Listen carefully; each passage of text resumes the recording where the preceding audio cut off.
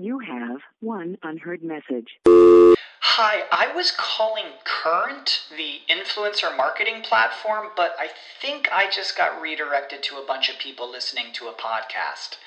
Well, anyways, I was calling Current because I was told they could help get my brand set up on TikTok Shop, and even build out an affiliate program of content creators promoting my brand, and even have those content creators go on live streams and promote my product there. Wow, I could really use Current. I also heard that the brands they work with are making millions in sales. I guess I'll just go to their website at current.tech. And during the few moments that we have left, we want to talk right down to earth in a language that everybody here can easily understand.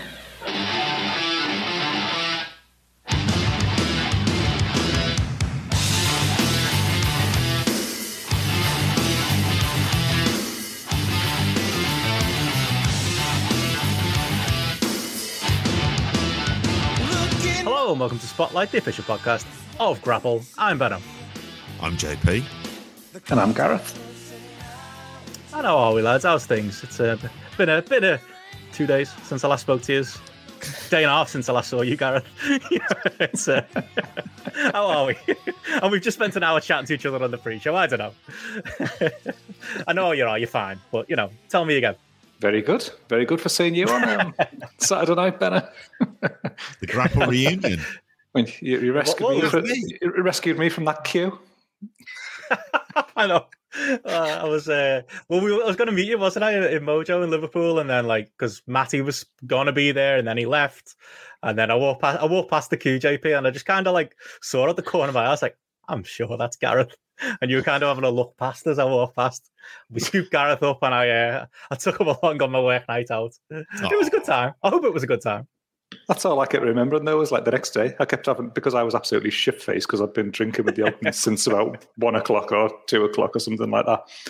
That was after midnight, wasn't it? I think, or it was. And the next day, all I just felt was not that midnight, I kept saying to you every 5 minutes, "Look, I'll just fuck off if this is awkward for you." Like me being here on you with all your work colleagues. I must have said it to you 20 times. Well, it's a colliding. No, well, people, Nat from Where, who apparently has added you on Facebook. She's a big listener to the podcast. She was happy to meet the famous Grapple Gareth. Meet Stu and Paul, big wrestling fans as well. It was fun. You're just one of the family now, Gareth. Facebook invites and all kinds going on.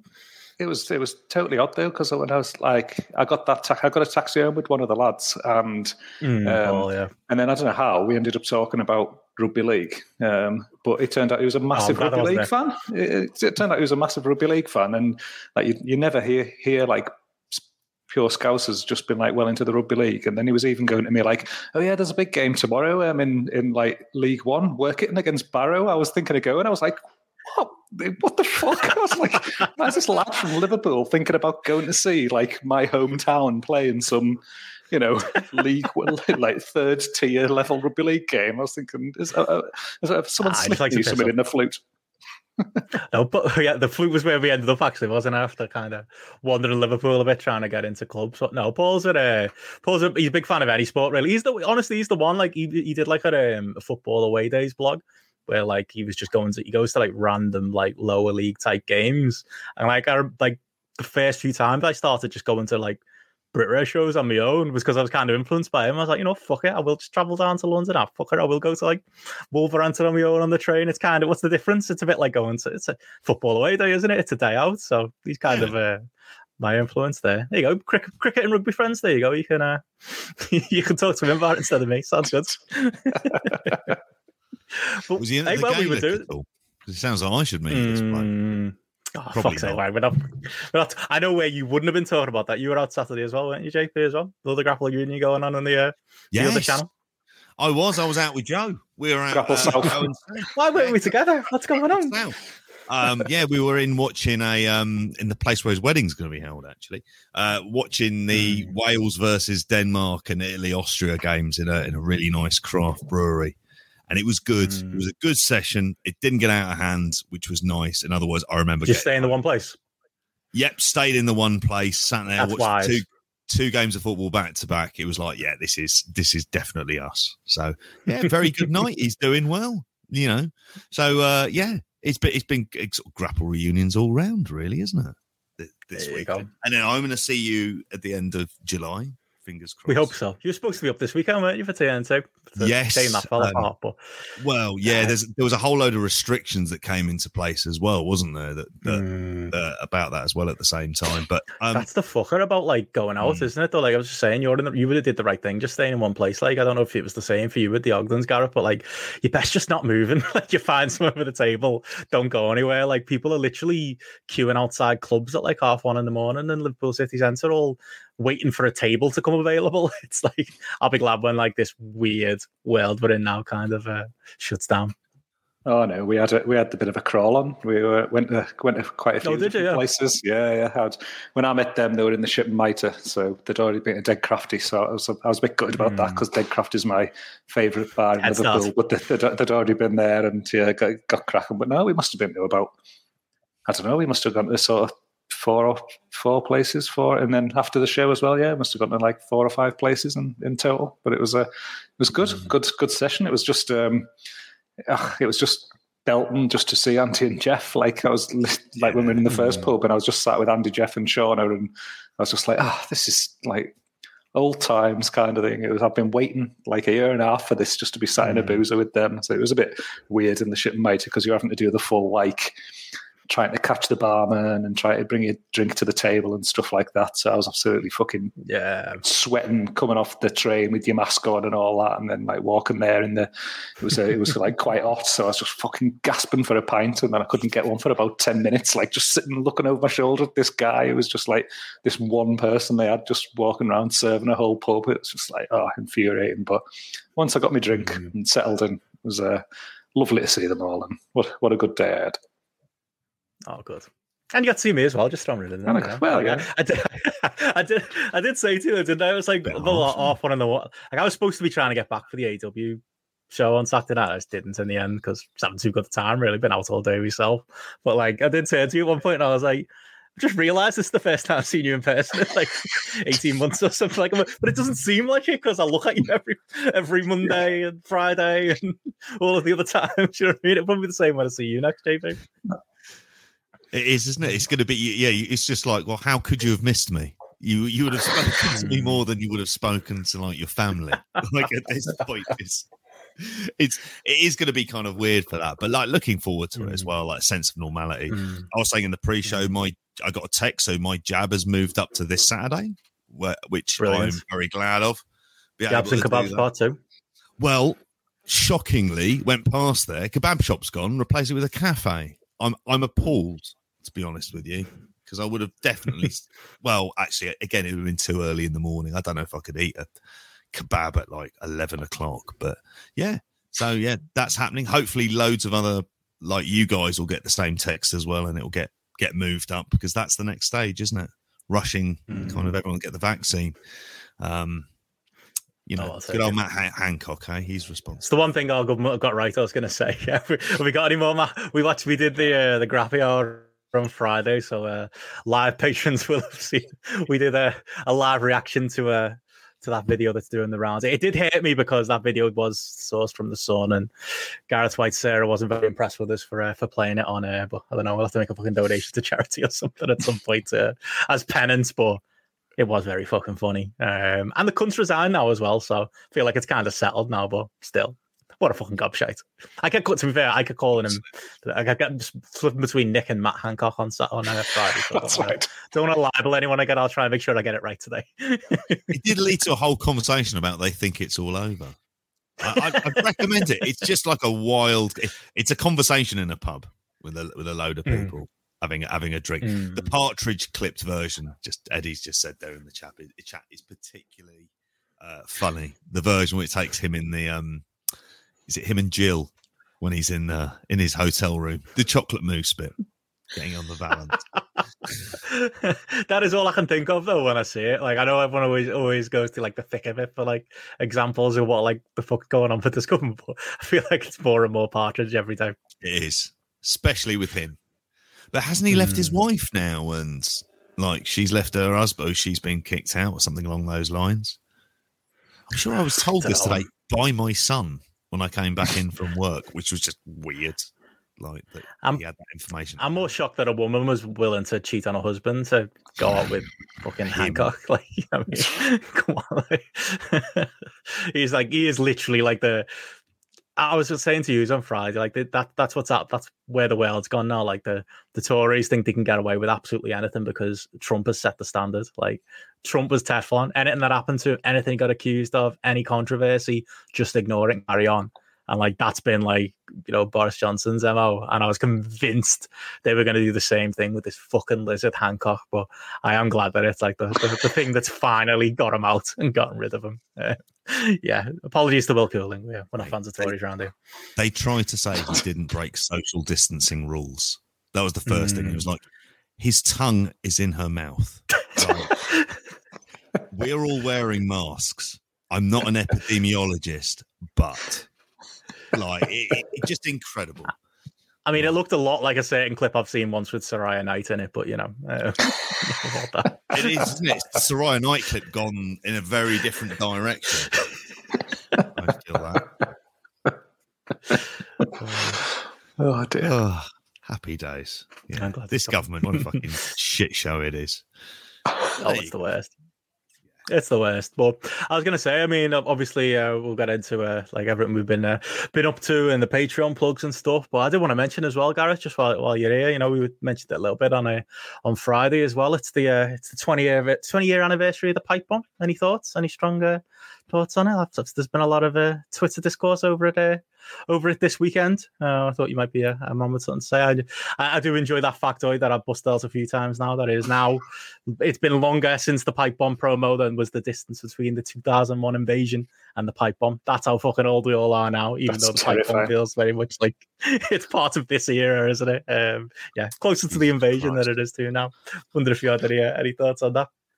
I'm just my thoughts are currently just on the fact that there's been about 3 things that you've said so far that we discussed on Friday, and I'm thinking, did we? I don't have any fucking recollection of that at all. But when I looked at my bin the next morning and realised how much ale I'd put away that night, so it's hardly surprising because fucking hell, I was a bit rough on that morning. But no, I haven't. I mean, to be honest, I hadn't been on Twitter loads over the last 24, 48 hours, but what I had seen like on there was like a lot of people trying to just I don't know, like downplay it a bit and like say like it wasn't as good as it was, or it wasn't important as it was, or anything like that. And I was just thinking, were these people even watching wrestling live in the moment at the time? Because they clearly weren't, because it was just God. I mean, we've talked about it obviously before on the Patreon. We touched upon it on like the missed opportunities and stuff like that. But fucking, oh God, that was like something that it felt like the last time that something really kind of transcended beyond the wrestling bubble a little bit to me. Like it felt like it was something where people were talking about it on a more mainstream level, and it was the first time that wrestling felt like for quite a while that it had stretched broader than that. And I mean, when you think about the impact it should have had, again, that we've talked about before, that it ultimately didn't have really, because typical WWE, they don't even go with something that's fucking served on a bloody silver platter for them to get a bit of success with, because it doesn't fit their plans or their preferences. Then they just fucking drop the ball on it completely. But yeah, it's wild to think that that's that long ago now, because it still feels like fresh and clear as a bell in my memory, really. And then for you to say that that example there of like the closeness to the invasion angle, and now like shit, that makes you feel old. That really does. Yes, another horrible statistic that you bring up on this podcast, Benno. Time, JP. I don't like it. I don't like this concept.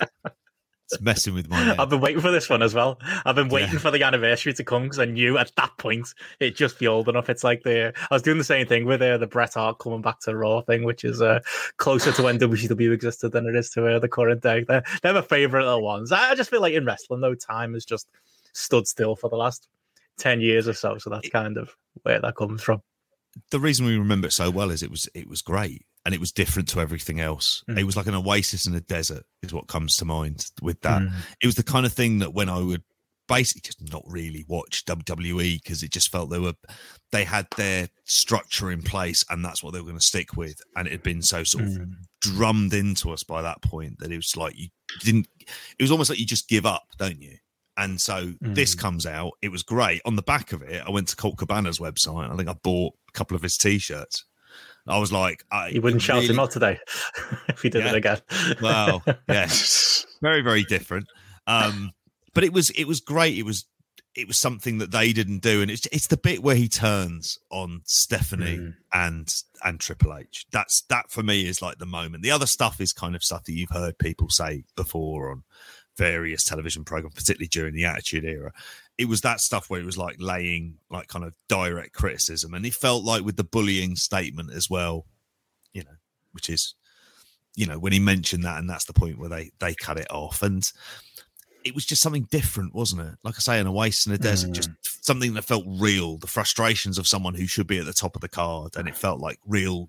That's when wrestling connects best, when you've got a character out there being themselves, and that was very much how Phil Brooks felt about the company at that point in time. But then, as Gareth said, they fuck it up because they're WWE. Oh, totally. Don't be. You better edit that out of the main show about JP buying Cabana merchandise off the back of it, because Punk will be after him. He'll be taking him to court for a share of those T-shirts that JP bought or something. Yeah, that's it. Oh, how time has changed. Not the worst T-shirts we've talked about tonight, but enough about the pre-show. I think. I mean, for me, like there's been a lot of discourse about did the Summer of Punk and the Pipe Bomb actually, because people say it changed the course of history in WWE, did it or didn't it, kind of thing. And I think the truth's somewhere in the middle. I do think, don't get me wrong, it's one of the most memorable promos of all time. If anyone listened to my Music of the Mat, I was talking about it there. It's so memorable that I actually didn't see it spoken about. I actually read it first. It was the whole thing got transcribed on 411mania.com, and I wasn't watching Raw every week at that point, so I just happened to click on it and read it. Then I watched the promo, and don't get me wrong, it still landed with me. If anything, maybe follow the language of it a bit closer, and there's a lot of things in there that you could still say today about WWE. You just need to replace some of the words about Triple H and John Laurinaitis and throw Nick Khan in there instead. It does all kind of flow through, but yeah, it's a weird one. I do think Punk's legacy in WWE, and I think Daniel Bryan is the one beat of that is, yes, Seth Rollins, Ambrose, and some others were already in the WWE system at that point, but WWE really was a place where, even though they thought tooth and nail not to push Bryan or Punk, it was a place where Samoa Joe wasn't getting signed by WWE, AJ Styles wasn't getting signed by WWE, half of the NXT talent wasn't getting signed by WWE. It was kind of what we're going back to now, which is the Johnny Ace era of, you've got to be 6'4" and so many pounds with a six-pack to get signed. But your indie name and the fact that you had this indie experience, if anything, counted against you in WWE up until that point. It was absolutely not a point in your favor. And I think maybe it's not directly as a result of the Pipe Bomb, but I think it's a result of Punk getting over and showing that there was money to be made there. And obviously it went wrong because, the payoff to it was Triple H versus our mate Kevin Nash in a sledgehammer on a match or whatever the fuck they did. Yes, they didn't get the most money out of it they could have, but they still made a fucking shitload of money. They still, even as pig-headed as the WWE are, kind of, I think, saw that there was maybe a marketability in a CM Punk, a guy who, only a couple of years earlier, remember when he was on that Survivor Series team with DX and Jeff Hardy and the like, and he was very much the low man in that team and, was as over as anybody else in that team, but WWE kind of slotted him a certain way. We're talking about even releasing him, during that period as well. Wrestlers like him, weren't given the chance to get over in WWE. And again, WWE it's not like they've done well with it over the years, but I think their attitude or their openness to somebody like him with a history like him of getting over, I think did change as a result of the promo and then him afterwards, and then Daniel Bryan, getting over as well. Like I say, they didn't learn the lesson too well because they absolutely didn't make the maximum money they could make with those guys. But when people talk about it changing the business, I think it changed WWE. I think it, whether it's good or bad, I think it did change the aesthetic of that company and what was maybe acceptable to them. You could argue that it had a massive, that it contributed to the negative feeling that's out there towards them as a business, because Punk was saying a lot of things that hardcore fans were thinking that really on a WWE programming, you never get that level of voice or audience really, saying that, or it's something that you've never heard before, and suddenly it was, on their own product, somebody speaking something that, yes, okay, was a wrestling angle, but he was speaking truths and speaking a lot of truths that and ideas that the fan base was thinking, and then for them to then follow something up as hot as that by going back to the usual Triple H bullshit and stuff, stuff like that, it almost just kind of like reaffirmed, it almost just reaffirmed their way of operating and their way to doing business. And you're like, you look at things onwards. I think like the most significant fall for a 10-year period in WWE ratings was from 2001 to 2002, and then it kind of flatlined for much of that the last decade. And I don't know, you just wonder if the contributing factor of making people think like, yeah, I don't want to support this. This is bullshit. They've dropped the ball again. There are other alternatives out there. Blah blah. While alongside that, you've got things like the growth in accessibility of other wrestling products and growth of, the indie scene in and around that time period as well. Like it's it's all. It's all interesting. I think that we've seen that vast level of decline happen. I'm not saying it's like directly correlated to it, but it's interesting because it was certainly something where you'd never seen that presented in that way at that magnitude. And it wasn't PG. I know there isn't swearing or anything else, but it's not aimed at a PG market. And I think, like, at that point in time, we'd had the kind of incessant Cena stuff. And for me, it always felt like the fact that this was a promo that was from the heart, but it was also, like, kind of very adult. So if you were a kid, you wouldn't have been able really to make head nor tail of it. And I think that's kind of nice. And it's something they just didn't do very often. But, yeah, I completely agree with what you said there, Gareth. It kind of opens up the floodgates, I think, think someone like a CM Punk I could see in this country leading to people who probably ended up getting into British wrestling then around that point in time. It's the kind of stuff that was, I don't want to say Darby Allin is that type of figure, but it very much taps into counterculture as well. And a kind of like general bucking of the system. And you know what? They could have had an Austin type figure with him if they'd completely thought and connected with it. That's really where it is. There was that big missed opportunity, and then, like we said as well on the show that we did on the Patreon, same thing with Daniel Bryan as well, and the ratings have gone down ever since they actively started to fight their audience, like going, I know you like this person, but we don't give a shit.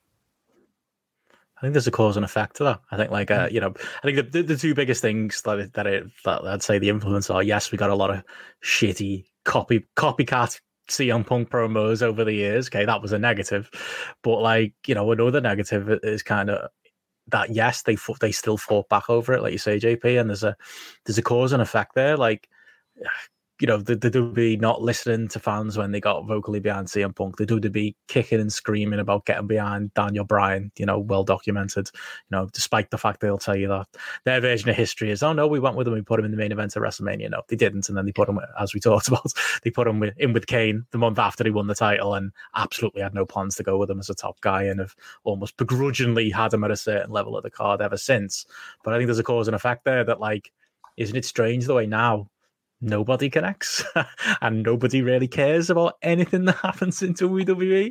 And as Gareth said, ratings have continued to slide and investment has got lower and lower for fans like us. Like, WWE's like lack of a want to listen and a lack of a want to kind of take any key from what their fans do. Like they're made, but we're coming out of the pandemic period. They're going to be gutted because, you know, they're going to have vocal, bizarro world crowds again going against their booking. They're about to put Roman Reigns and John Cena together in the ring again. And after years of wanting Roman Reigns cheered, I can fucking guarantee you Roman Reigns is getting cheered against John Cena when that happens, because John Cena's going to get booed out the building again and the fans aren't going to do what they want. And yeah, there's definitely a pattern there and a reason, I think, why, you know, fans have become so rebellious and don't invest in the WWE product and just don't care anymore. And I think a lot of it's connected to not running with that Summer of Punk after that promo 20 years ago, and not running with Daniel Bryan and all of the other,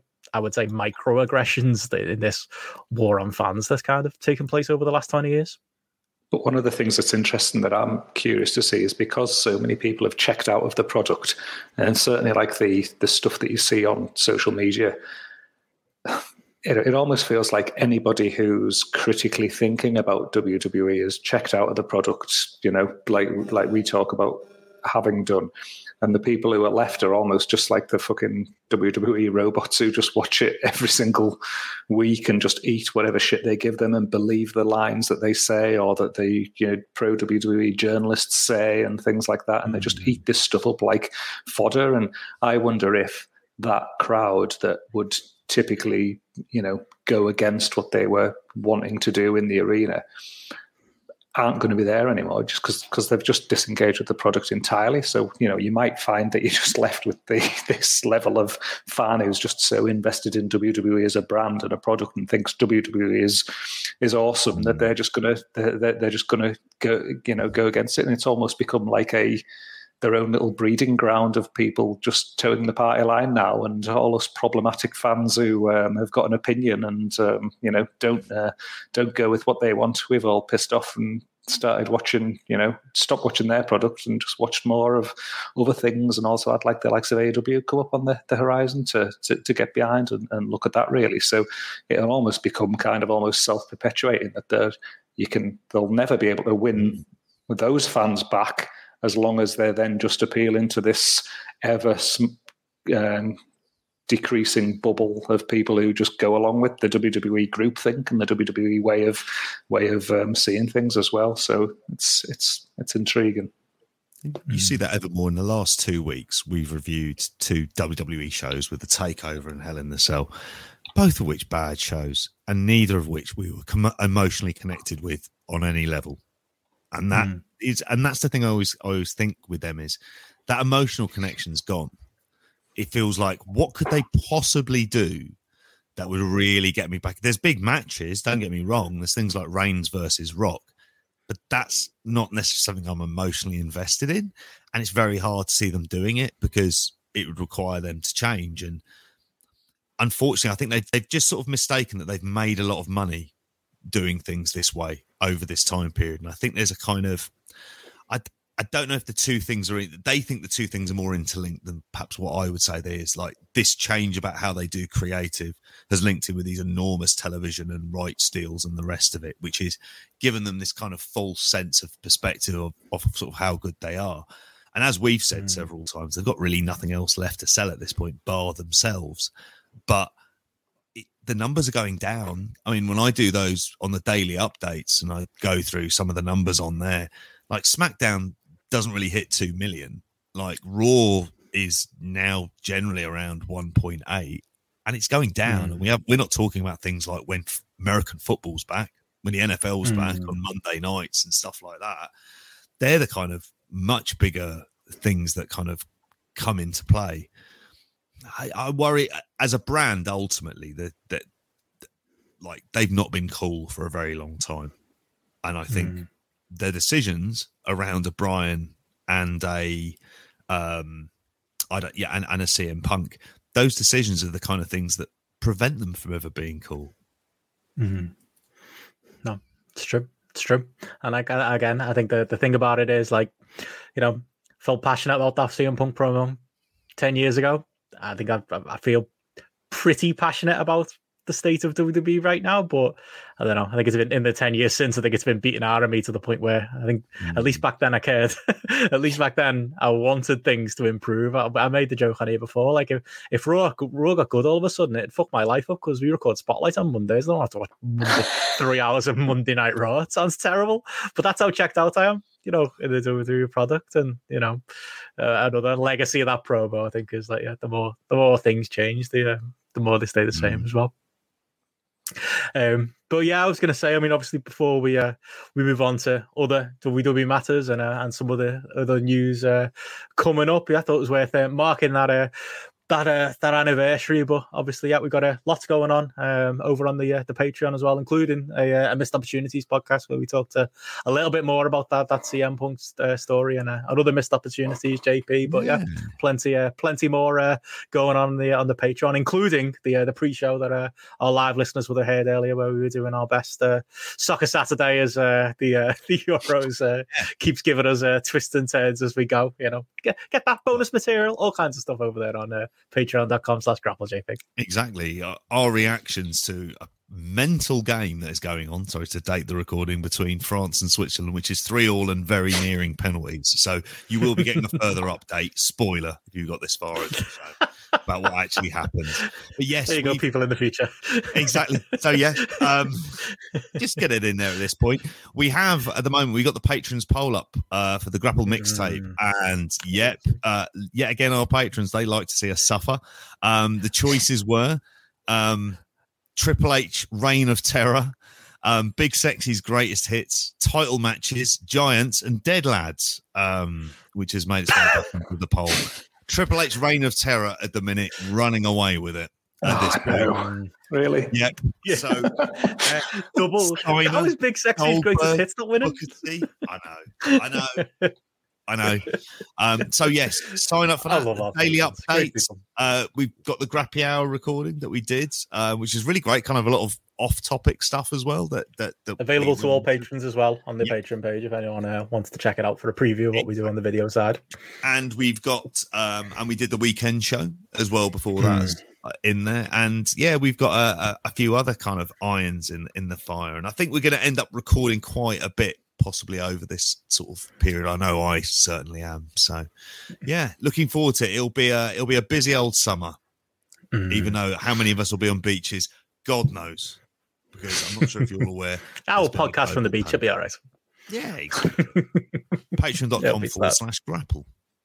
There you go for all of that. But yeah, we should get into the weekend wrestling, and tell you what, lads, after that intro, I don't know where to start. We've got WWE releases, we've got Dynamite, we've got Garrett's trip to TNT. What should we go with first? Ooh. Well, we were slating WWE, so we could probably go into the releases. Ties in. Everyone's desperate for Garrett's take Sean Ross Sappwatch. Anytime there's WWE releases, it normally happens on like a Wednesday or Thursday. Me and JP cover it on the weekend show over on the Patreon, and all of the comments are like, "Can't wait to hear what Garrett says about this." I don't know where he got this reputation as a Stone Cold Garrett, but it's happened. I mean, I assumed Garrett, you're gonna have strong opinions on the releases of Fandango, Tyler Breeze, Tony Nese, Everrise. Still don't know the RJP. Actually, we do. 2.0. We were told during the live Friday show. Arya Daivari, August Gray, Killian Dane, Bollywood Boys, Marina Shafir, Arturo Ruas, and Kurt Stallion, all on the chopping block. Should we start the in memoriam now? Gareth, thoughts? Just set me up. Firstly, actually, does anything there stand out as like, oh, that's a big missed opportunity? I mean, we didn't have all of the names when we did the weekend show, did we, on Friday, JP? We knew about Killian Dane, which is probably the biggest name at that point, but not really. There's no blockbuster name there, is there? There's no Braun Strowman. No. Again, it's one of those, like, you strip it back. Do you want to see people in the world lose their jobs? No, obviously not. But does it remotely matter that, viewing this from a wrestling standpoint, does it matter that these people are no longer employed in WWE? Like, not at all. It doesn't make a dent in their product whatsoever. None of these are anybody who's going to sell a ticket, move the needle in any way. Then the majority of them are hidden away on 205 Live, and I'd hazard a guess that the vast majority of people probably listening to this haven't seen any of them wrestle in the past 2 or 3 years anyway. The only reason I'm conscious of some of these people is because they've got just awful WWE-fied names that I have to type into a spreadsheet to put up on an app every Friday or Saturday morning when 205 Lives happened. And they're literally going to, make zero impact on WWE. But some of them might actually end up bolstering a indie scene that's absolutely dead on its arse, and you might be able to put a few names on a card here that means that a young lad gets to work with someone who's a bit more experienced than him, and or it might sell an extra X number of things on a fight pay-per-view or an IWTV show or something like that in the future. And I mean, that's the only thing that I personally see coming out of this. I don't think anyone's crying that they can no longer watch any of these guys on their WWE product, are they? I think it's just say, okay, these people they're not earning that guaranteed living on their contracts anymore, which is never nice for anybody. But equally, you can't just keep people forever. You can't just, they've tried stockpiling people up and for years and years and years, and we all moan that when WWE signs everyone and stockpiles them, and then everyone moans when they fucking release people as well. So can't have it both ways, can you? It's you either want them to stockpile people or you don't, and it's business at the end of the day. And it's okay. They can afford to keep everybody on the sun. Should they keep everybody under the sun under contract just because they can afford to? Well, I fucking hope not, because they'll be signing up another 50 people and just fitting them in under their roster as well if they're going to do that and just kill the scene even more stone dead than they are. So it's things like this are only a boost. It's going to be a boost for Indies, going to be a boost for Impact or MLW or something like that. That there's just more people that they can get on these shows and work with and make different combinations and things as well. So no tears shed by me yet again. Unbelievable. I mean, we said it on Friday, Garrett, JP. It's like, the start of the pandemic, this was a different story. It was genuinely awful when, everyone's no one knew what was coming next, and, people losing their jobs at a time of record profits in a company. I mean, even, now, like there's still, yes, wrestlers come and go. It's football. It's any other sport, people get signed to contracts and get moved on from their contracts. That is kind of just the nature of the beast. There's still times where, they get rid of like a whole office staff, or there are definitely times. Don't get me wrong, WWE are cunts, but there aren't many names in this list that I'm particularly crying too many tears for. I mean, Fandango and Tyler Breeze. I mean, those lads are they've had a living. Tyler Breeze more money than they ever should. Totally. And that doesn't even mean they were used well. Like, it definitely doesn't. Like, Tyler Breeze had a window of an opportunity where maybe you could have done more for him early on. We had a fun little run in early NXT. There's something we should do a deep cut on at some point, early NXT. We had that. Fandango kind of got over with the Fandangoing for a week, turned up to Goodison, fucking got paraded around the ground once or twice. That's kind of the high point of his career. Oh, and a WrestleMania match with Jericho that's still inexplicable to this day. Yeah. But those two lads since then, despite their bad use, don't get me wrong, have had 10, 15-year careers out of the company. And you're right, Garrett. Like, if they were used well, and this was a competently run company, they would have had a 5-year run that went really well. Instead, they've had fucking between them probably like 25 years worth of money that they probably weren't worth because of WWE's paranoia and stockpiling and wanting to keep people they weren't even using properly, under a contract. So I do find it, hard to cry too many tears for them. I think Killian Dane's one that you could have done more with. There was, I wasn't the biggest Big Damo fan in the world, but big lad who can go, relatively speaking. I think could have been used better. Bollywood boys are a team you hear nothing but good things about, like as far as like being workers and being people that could round with the ball no matter what you put with them, put them with fucking Jinder, and they managed to get over in that circumstance. But two very small lads who we're always in that 205 live system. And we're never getting over. There's the flip side of that coin. There's a lot of 205 live lads that we're never getting over in this list. Tony Nese being another one. Davari, the other one, being a bad one. August Gray, I kind of feel a little bit bad for, considering he's literally only just got into the company and started getting used, and is out on his arse. Anthony Green, who people were a 16 carat last year might have seen, but yeah, I struggle, JP, to pick like a headline one where I go, okay, that's specifically the one where there's the big missed opportunity these last couple of years, unless you've been doing a deep dive on Everrise this weekend and I've learned who they are and have got strong feelings on that one now. I haven't, and I've got no strong feelings about them, other than to say, echoing the thoughts of you guys, and I said pretty much this on Friday, that there are places for them to go to. So if they want to be involved in wrestling, there are companies for them to go to and places to go to. And there's a good reason to be kind of motivated as well. Particularly if you're someone like a Tony Nese. Like, you see the shots of Buddy Murphy getting kind of working out and the rest of it. And you go, okay, this is going to be interesting.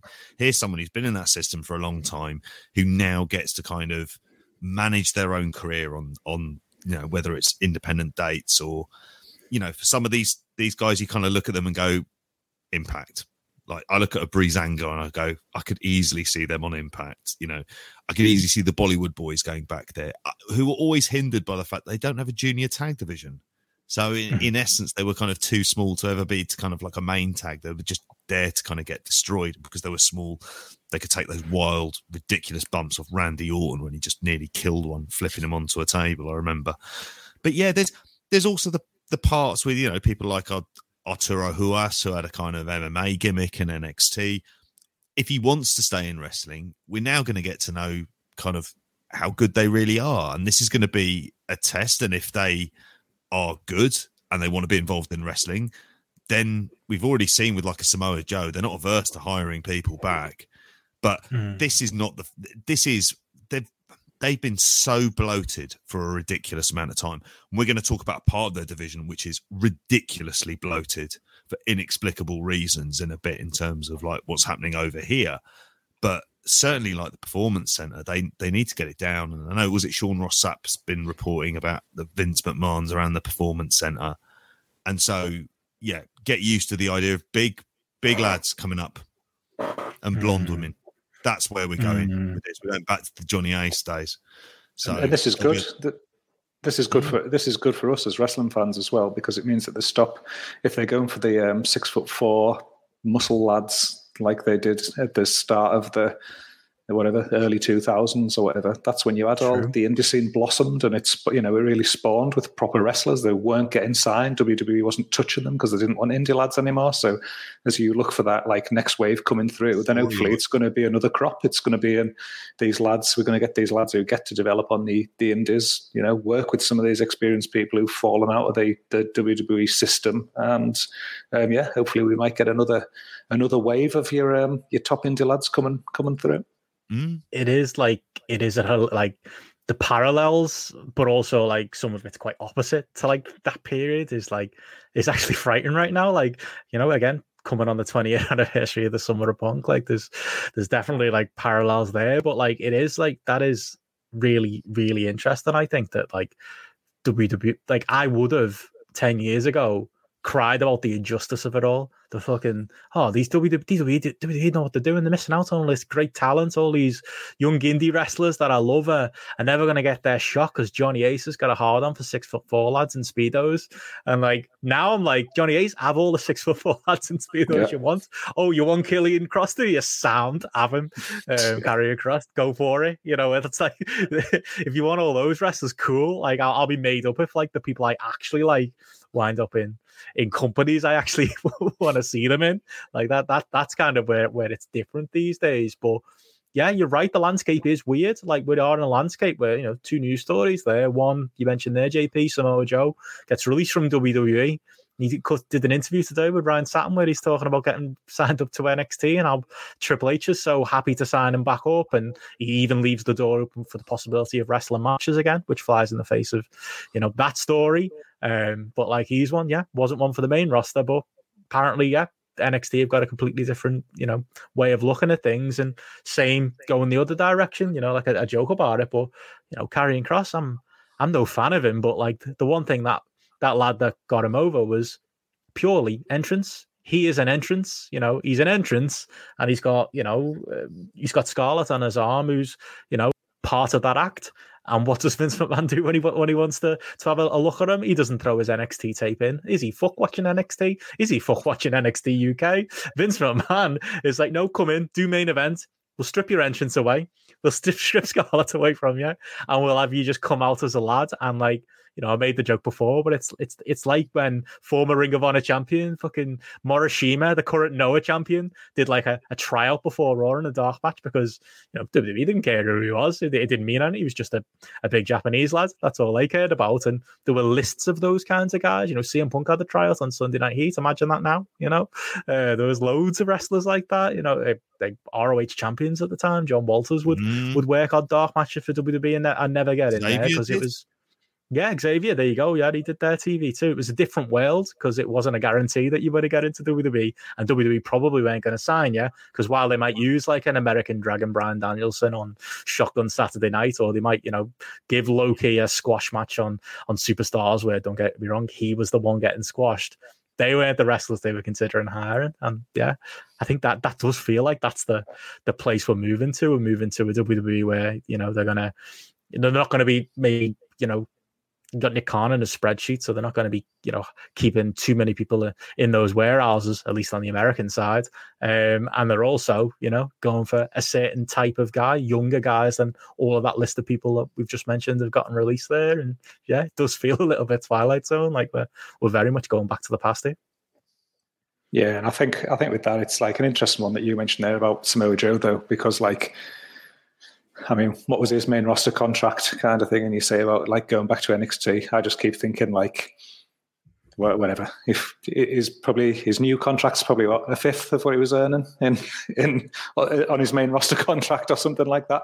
I'm guessing, and it's more a case of kind of, do I want to go back, outside the system and piss about, or am I perfectly happy here in my little comfort zone? And am I prepared to take a decent wage and a decent level of living and work back here at a lower wage doing less? Then it kind of, I don't know, it kind of makes, obviously WWE is making a big saving, and it's a good for level of security for Samoa Joe, I suppose. But on the Karrion Kross stuff again, I mean, it's just classic.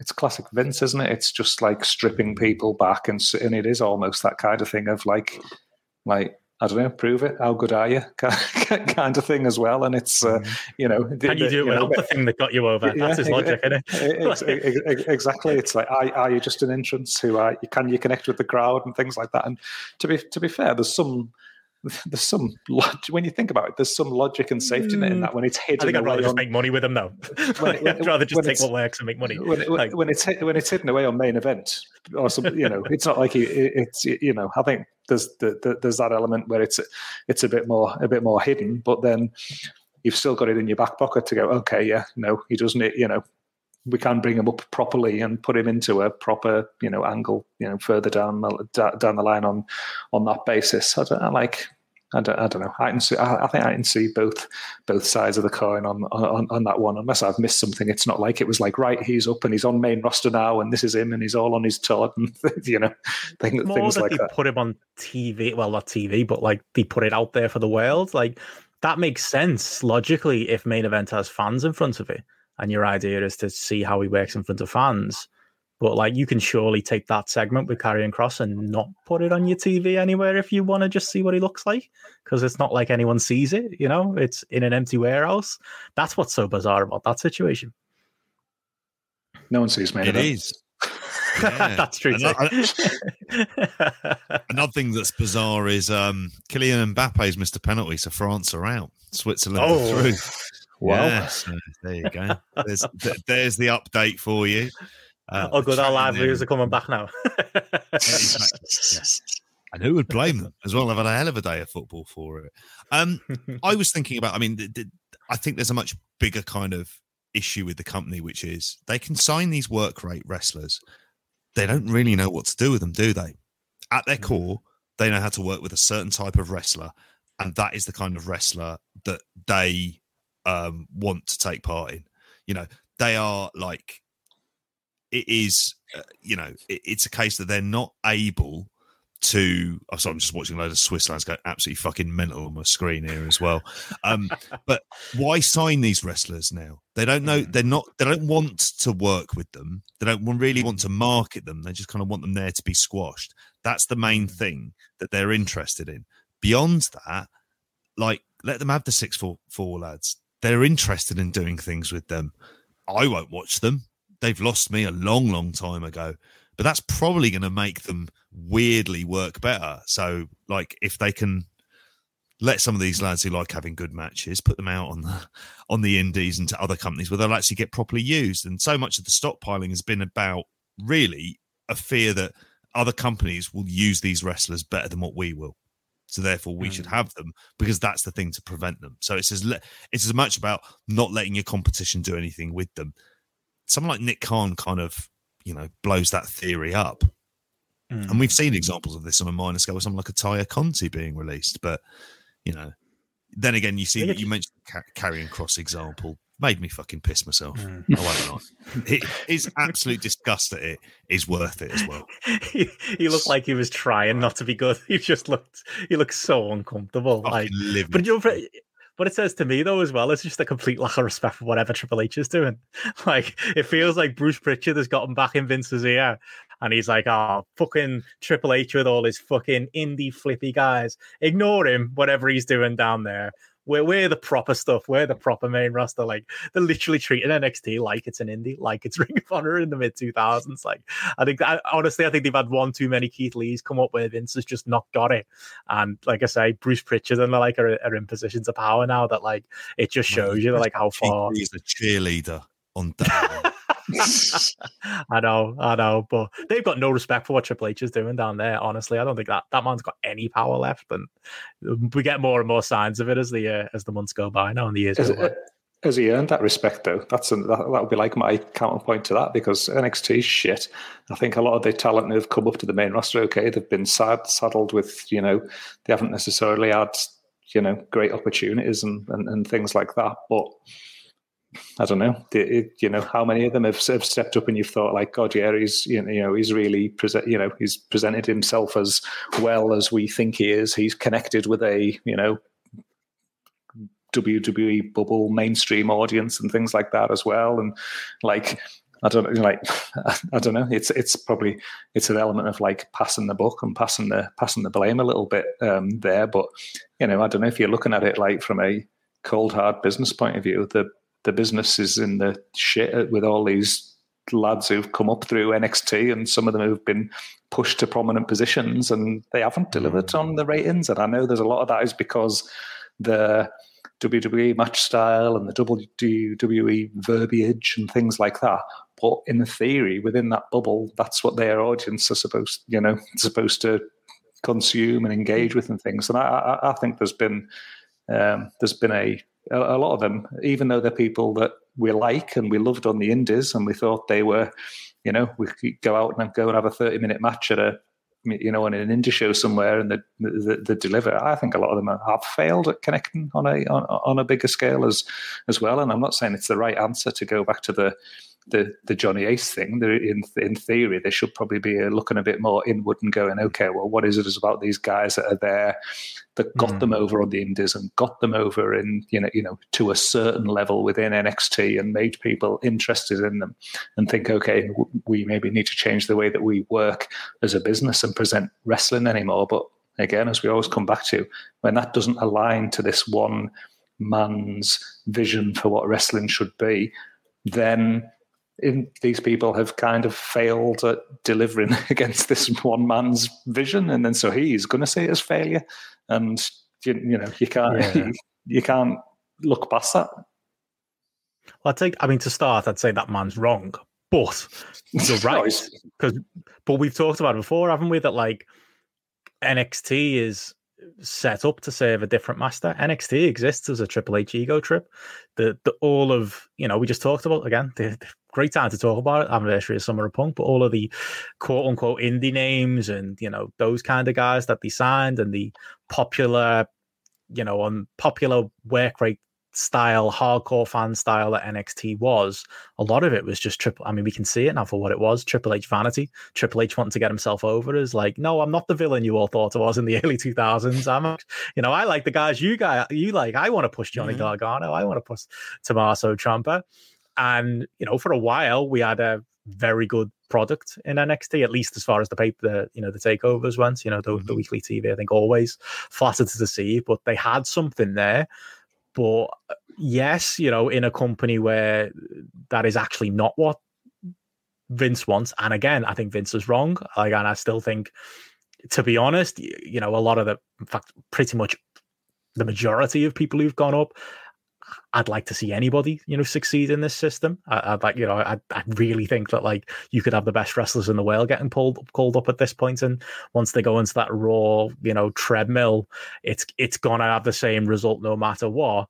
But it has also always been weird that, yes, you know, NXT, and you know, the Performance Center beneath it, that is supposed to be, at least in some ways, still developmental, is trying to achieve something that maybe might be more akin to what I would do with a wrestling company, but it's not akin with what WWE and, you know, the crazy old man at the top want out of his company. And maybe this implosion point was always going to come. If you're a sensible company and you would think about it, and you have a feeder system, even if you're like a baseball club, you're bringing in certain types of players to fulfill certain types of roles at developmental levels to hope you get a certain type of picture that comes through at your major league club. And even in like youth academies with football, what there is, and what you've talked about there, Benno, is the complete disconnect from NXT to WWE. And all of these parts are disconnected. And it's partly because of, like you say, there's that kind of, there isn't a structure. It's down to the whims of one person. And what they look for is something that his whole kind of raison d'etre at this point is to be kind of unpredictable, isn't it? It's to kind of just decide to do things completely from left field, inexplicably push someone, inexplicably de-push someone, and you're just like, what's going on? And none of this makes any sense. So you can't have that kind of proper structure, just can't exist in that company for what it is. And that's like, these are the kind of deeper ingrained problems when it comes through to kind of star creation, because, you know, on top of all of this, they've forgotten that they've forgotten the key ingredient of how to make stars. Like you say, Benno, they could have the greatest wrestling promotion in the world with all of these talent that they've had. And we've seen them have this talent for, you know, well into sort of 10, you know, you're mentioning 10 years ago from the pipe bomb. They've had a lot of this talent for the majority of that time, and the ratings have gotten worse. The product has gotten worse. Like, so when you mention about they could sign Okada and put Okada Tanahashi on Raw, and they'd fuck it. They'd completely fuck it. So like, it feels at that point, it's just like, I don't want anyone near them, because it's like, you almost want to say, look, you'll earn a load of money, but like, you're going to be doing the most functional, dull type of wrestling in a stale product that just is becoming more and more over time kind of irrelevant to the popular culture. And I always think with these things, if you're very far behind this kind of zeitgeist, like, you're in danger of being like left behind. And I always think with this stuff, and I read so much of these, like, I'll be reading out stuff happening on Raw tomorrow morning, and I just think there's no way in hell my sons as teenagers would watch this. There's no way in hell that Gareth's kids would look at this and suddenly become kind of transfixed by it. That's not going to happen, because it's just too fucking dumb for anyone to kind of connect to. Anyway. And that's where, like, when we like talk about the NXT side of things as well with like Triple H, I just think with hindsight, he just got given too much. I don't know. I think he got given too much credit, maybe, for what was good about NXT. You know, in reality, you go in baskets and stuff. You know, in reality, it's like we're hoovering up the best, literally the best indie lads, or these like really top quality workers from all over the place. And it's like, all right, here you go. Here's a takeover with a hot crowd. Almas and Gargano, go, there you go, you've got half an hour, go and do what you fucking want. Like, of course, it's going to be a good match. You know, it's Nakamura and Sami Zayn. Oh, go and have half an hour, just have a match that you want to have, kind of thing. of course it's going to be a good match. And it's, you know, and you could tell back then that it wasn't over-engineered at all in any way in terms of the input from your Shawn Michaels of this world and Triple H, these stamps that have much more clearly been placed on the product and seem to be much more clearly placed on the product, probably around the time that AEW came into existence as well, where they suddenly thought they had to put their own hand and own stamp on it as well. And it's, subsequently, at a time probably when there's less top-level indie lads that they could sign, they could just go, there you go, you're a fresh face, go out and have an awesome match for half an hour. Now they're like even placing greater restrictions on them and telling them to work in a certain way and telling them to be more, main roster style as well. So it almost feels to me is like the product's got worse as Triple H has got his hands on it more, or rather than it just been that more open. There you go. This is a super indie. Here's some great lads. Yeah. Just go out and work for a long period, go and put on 20 minutes, go and put on half an hour in front of a fucking rabid crowd. Like, it's impossible to fail in that regard. And like you say, the weekly TV wasn't up to much at all. Yeah. People forget that the weekly TV was properly de-emphasized. You didn't have to watch the weekly TV. I used to think that at the time. I was like, we'd all like dream about a day, and we said it on this podcast, the day Triple H will take over, things will get resolved. And I think we probably talked about it on the podcast. I used to think, well, what would Raw look like? Because you're not going to get away with an hour of squash matches and maybe an angle every 3 weeks that they were getting away with NXT TV at that time, when it was properly critically acclaimed. Like, we all worked ourselves into a shoot that it was something it wasn't, but it was the takeovers, wasn't it? Like you say, nail on the head, really. Like, great wrestlers in front of big crowds being allowed to go out there for as long as they want and have a great match. It's been happening on the indies for years, but that's what it was. It was a super indie, and would it ever translate? Well, maybe we got our answer in this weird last couple of year period where, it's had to go into USA Network. It's had to have a bit more of a main roster feel to it. And obviously there's loads of negative influences on that. You mentioned Shawn Michaels, I'm sure, Vince's eye isn't too far away now and stuff as well. But we kind of saw it didn't work. So kind of leaves you with a situation where I actually don't know what the answer is. What happens when Vince McMahon dies? I don't think Triple H is going to come in and be the hero we all want. Nick Khan, I suppose, is going to be running the business operation side of things. But yeah, there's not an easy answer, is there? Smallman. Small, fucking hell. Recycling Booker from his NXT UK run. It's coming. Ginny at WrestleMania. Ginny Sasha Banks. Laura Di Matteo interference. It's cool.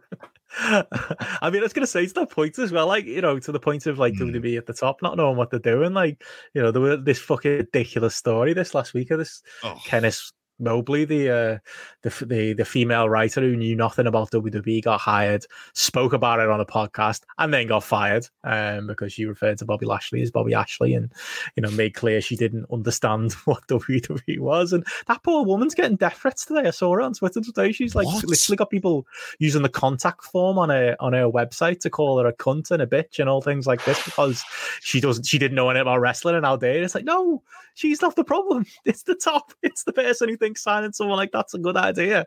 That's that's where the issues lie. She was another one of the victims this week.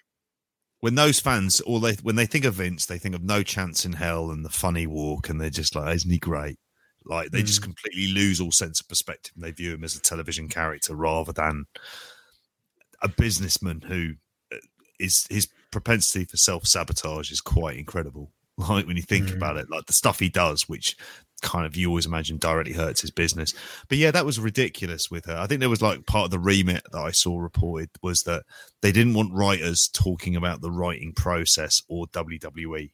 So basically they can't do podcasts or talk about this with anyone else. We knew that, to be fair. They didn't want that process. But that's because the process is fucked. It's just like, she didn't know anything about wrestling, and it's like, look, she went for the job. There will have been a person spec for that job. She will have met the person spec for that job. She'll have given them examples of writing. It's kind of what they wanted to have, no? So, like, the fact she didn't know about wrestling, they would have known that. That's not new for writers. Yeah. I can't help but feel like sometimes in these cases, how much does race and gender play a part in the fucking extreme reaction as well, to be frank with you as well. That sounds kind of like, that's normally when the Vincels start fucking going for it, don't they? But yeah, it's ridiculous. There's a whole process they fucked the entire time. This is how they hire. They're not interested in people who are actually interested in wrestling, because they've always viewed those people as marks. And if you did get a job at WWE as a writer for a long time, if you were a wrestling fan, you kept that shit quiet, because they had that weird office culture that you would hear about, that even existed in the writing room, where they'd be kind of openly bullying people and the rest of it, which links then back to the pipe bomb promo. All loops together, doesn't it? Yeah. I mean, if she did lose it, if stuff I've read, I thought I'd read that her losing her job was more about the stuff like the, not toeing the line in terms of, coming out and speaking about certain things that they don't want to happen and things like that. But that's what that's what they're saying. But if somebody's losing their job for not knowing about the place that they work, like, again, I've never been into a job interview in my life where I didn't, I didn't swat up on the company and swat up on what they do and go in there and feel like I can actually have a articulate conversation with them about their industry and their business and things like that. It's not like when I worked at Iceland. I wouldn't have rocked up to Iceland head office and not known about their their key markets or their key competitors or blah blah blah and stuff like that. Exactly, so you just swatted up on it all. Likewise, other jobs as well. Like, I don't know if it's I don't know. There's part of me that. But you wouldn't give them people a job either, though, would you? That's the thing. Like, if someone came to that's true. If somebody if someone comes to my workplace and they don't know about it, then you don't employ them. So there is that. Yeah. How many interview stages would she have gone through? 2, 3?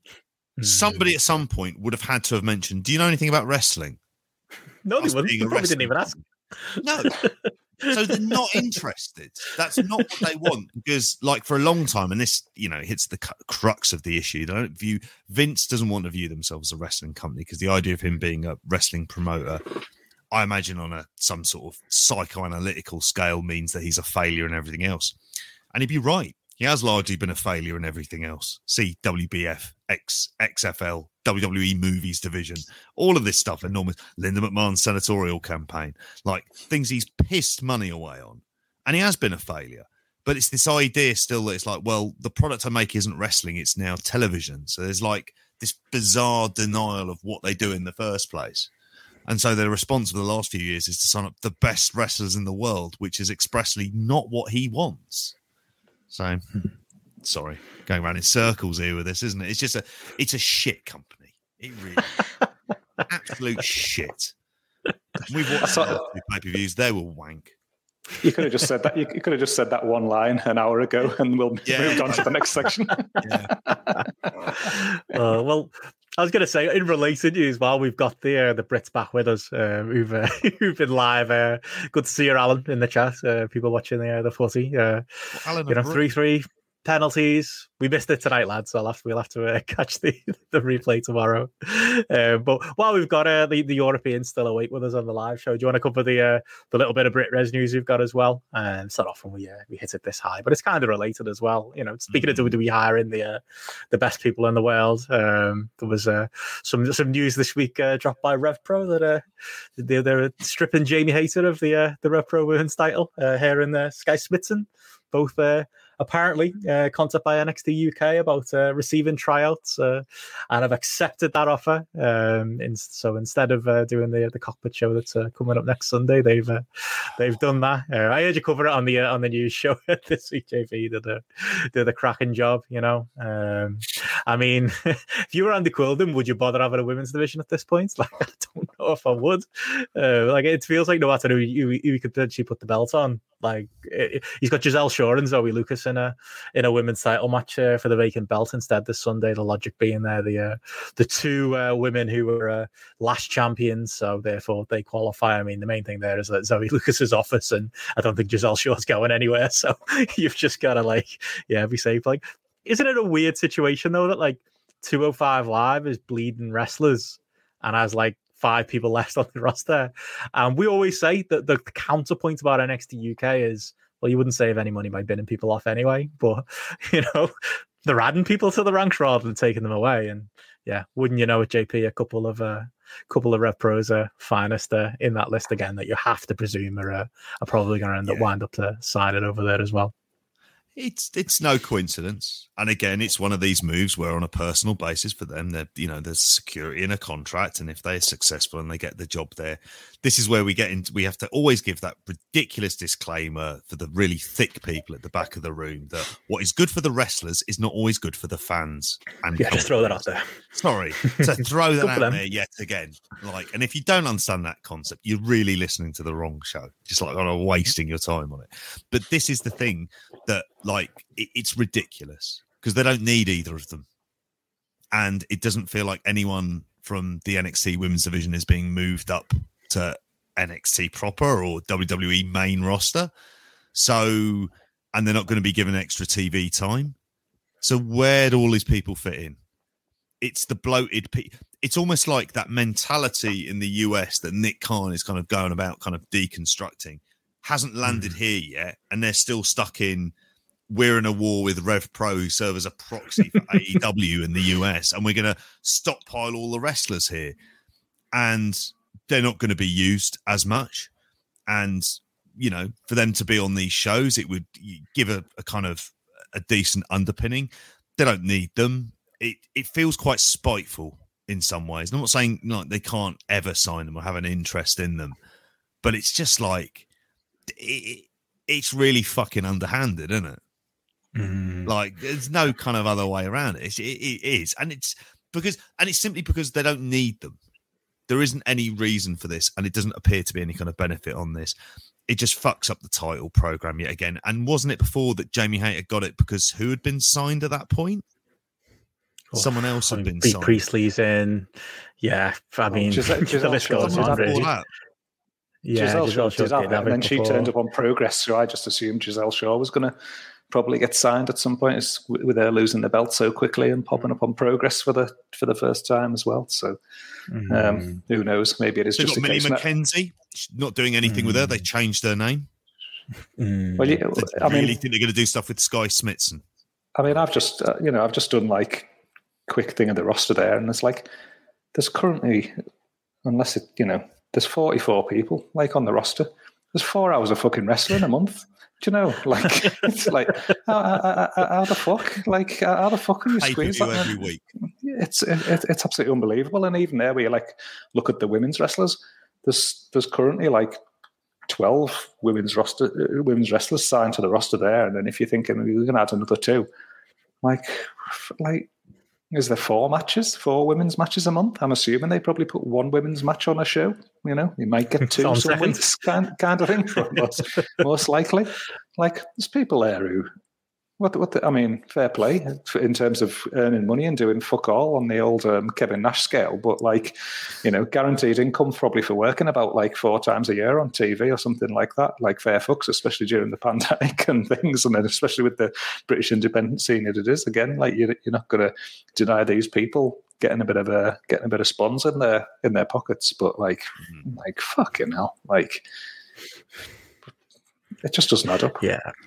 Well, like Chris has said in the chat there, I think he's nailed it. If you bring in new people every couple of months, you don't have to do any real booking, just your wrestler wins, gets a match, gets a title shot, off back to the warehouse. Like, nailed it. Like, that is, I mean, I'm surprised that didn't happen with Miko, to be honest. Like, she came in, lost the title shot, disappeared. I mean, they looped back round and gave her the belt eventually, but like, yeah, I mean, you run a women's division like that, and you don't have to do any proper booking. And good lord, like, Jim Smallman and ilk have hardly shown themselves to be masters of booking women's divisions in the past, and that's kind of continued on with NXT UK. I find, I mean, in isolation, people might listen to this and go like, are people really that bothered about Jamie Hayter getting swept up? Are people really bothered about Sky Smithson getting swept up? But it's the pattern, isn't it? Like, there's part of me that kind of likes the fact that Andy Quildan got out ahead of this and like put that press release out. It was like, because don't get me wrong, these girls haven't signed yet, at least as far as we know. Like, but he's getting ahead of it and going, you know what, stripping the belt. If you are going to go to your NXT UK trial, then there's no space to you in our company. That's absolutely what he's probably going to need to do going forward. Like, he can't trust using people who've got those NXT UK ties, however, vague. I mean, Jamie Hayter's one I would have thought would have been safe, AEW ties. I know they've not used it in a while, but you would think, there might be, a route back for her. Like, it's just that kind of surprised me mostly about that, but it goes to this argument, and we talked about it a little bit on the pre-show of like, we're not talking like, these are the best women's wrestlers in the world, or these are like, people who are particularly even really drawing money in Brit Res. The problem is, as it has been over the last few years, is yes, and we lost a lot of talent, naturally to a Stardom, specifically people that Rev Pro use, and we lost, your Ospreys of the world who went off to New Japan, and we didn't have them full time anymore. And NXT UK, the thing with that was, we lost some headliners, a couple, but what we actually lost was, as we said on the pre-show, a couple of people, the upper mid carders, the mid carders, the lower mid carders, the depth is what we lost. And I saw a tweet from them Brit Resume dudes. Yeah, this weekend it was like literally now we've got the trainees. Every Brit Res show now is 2 Lycosses, Big Guns Joe. Dan Maloney might turn up, but he's probably going to get swiped up. It's these same wrestlers, and you sit there and try and fantasy book, like, we were talking on BWE about the Progress Tag Division or even the World Title. We're like, oh yeah, who could fight Cara Noir next? And it's like, fuck, once I've named 2 names, there's no one left. Where's the depth? Even there in a WWE co-sponsored promotion, but the depth in the actual scene is, it's not there. And, signings like this keep happening. And again, as you said, JB, good for the individuals. You got to throw that out there. Not that I particularly care, but good for them, I suppose. But it's that strength and depth that is so far gone that, even the depth beyond the depth is disappearing at this point. And I was making a point at the weekend as well. It's we're looking at this as well in a environment where you've maybe had these pre-tape shows that have been going out there, and when they have come like live shows back, there's literally been maybe like 2 shows running in the country or on a given day. What happens in the future when, I don't know, you get a day where TNT are running in the north and someone's running in the Midlands and Rev Pro or Progress are running in the south? Suddenly there's, even if it's just 3 shows, if you go back and you look at all these Rev Pro shows that have happened on TV and in no crowds, all these Progress shows that have happened recently, if you look at who's popped up on these Future Shock shows and the TNT show at the weekend, the crossover between them is absolutely huge. And then suddenly if you go, well, actually 20% of that card's going to be in Manchester today, 20% of that card's in London today, 20% of it's going to be in Birmingham or Scotland or whatever, because ICW is running or whatever. Like, how then do you even run 3 or 4 shows on a given day, or like, on a weekend as well? And like, you think of 3 years ago, 4 years ago, you'd be looking and you'd be picking and choosing almost. You'd be like, I might go to, I might go to London on that Sunday. Oh, no, I won't. I'll stick around. I'll stay in the Northwest because that match is on that show kind of thing. And I want to see them, or I haven't seen them before and things like that. You're literally just combing it. It's like combing hair over a ball patch, isn't it? Kind of thing. It's as I'm well conscious of doing. You look great, but it's it's that thing of stuff's just been going to be stretched too thin, and you can name the talent, because we've all named the talent who've been on all these shows. It's young guns. We're bringing back your Doug Williamses and your Jodie Fleischers and things like that to work there, and then it's you're filling in with your Dan Maloney's and things like that. It's just all these same people that can't work everywhere and can't work everywhere in a weekend. You're going to end up with one show a day.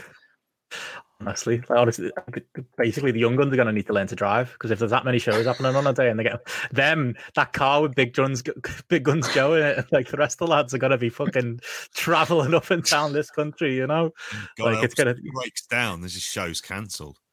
Someone's going to beat the Rampage Brown record. I think it was Ben sort of tweeting about it, like seeing him like 16 times on a weekend, like through tournaments and like another show on a Sunday. Like, fuck, like how busy is fucking Joe Nelson gonna be? Like, yeah, it's just that is the truth of the matter.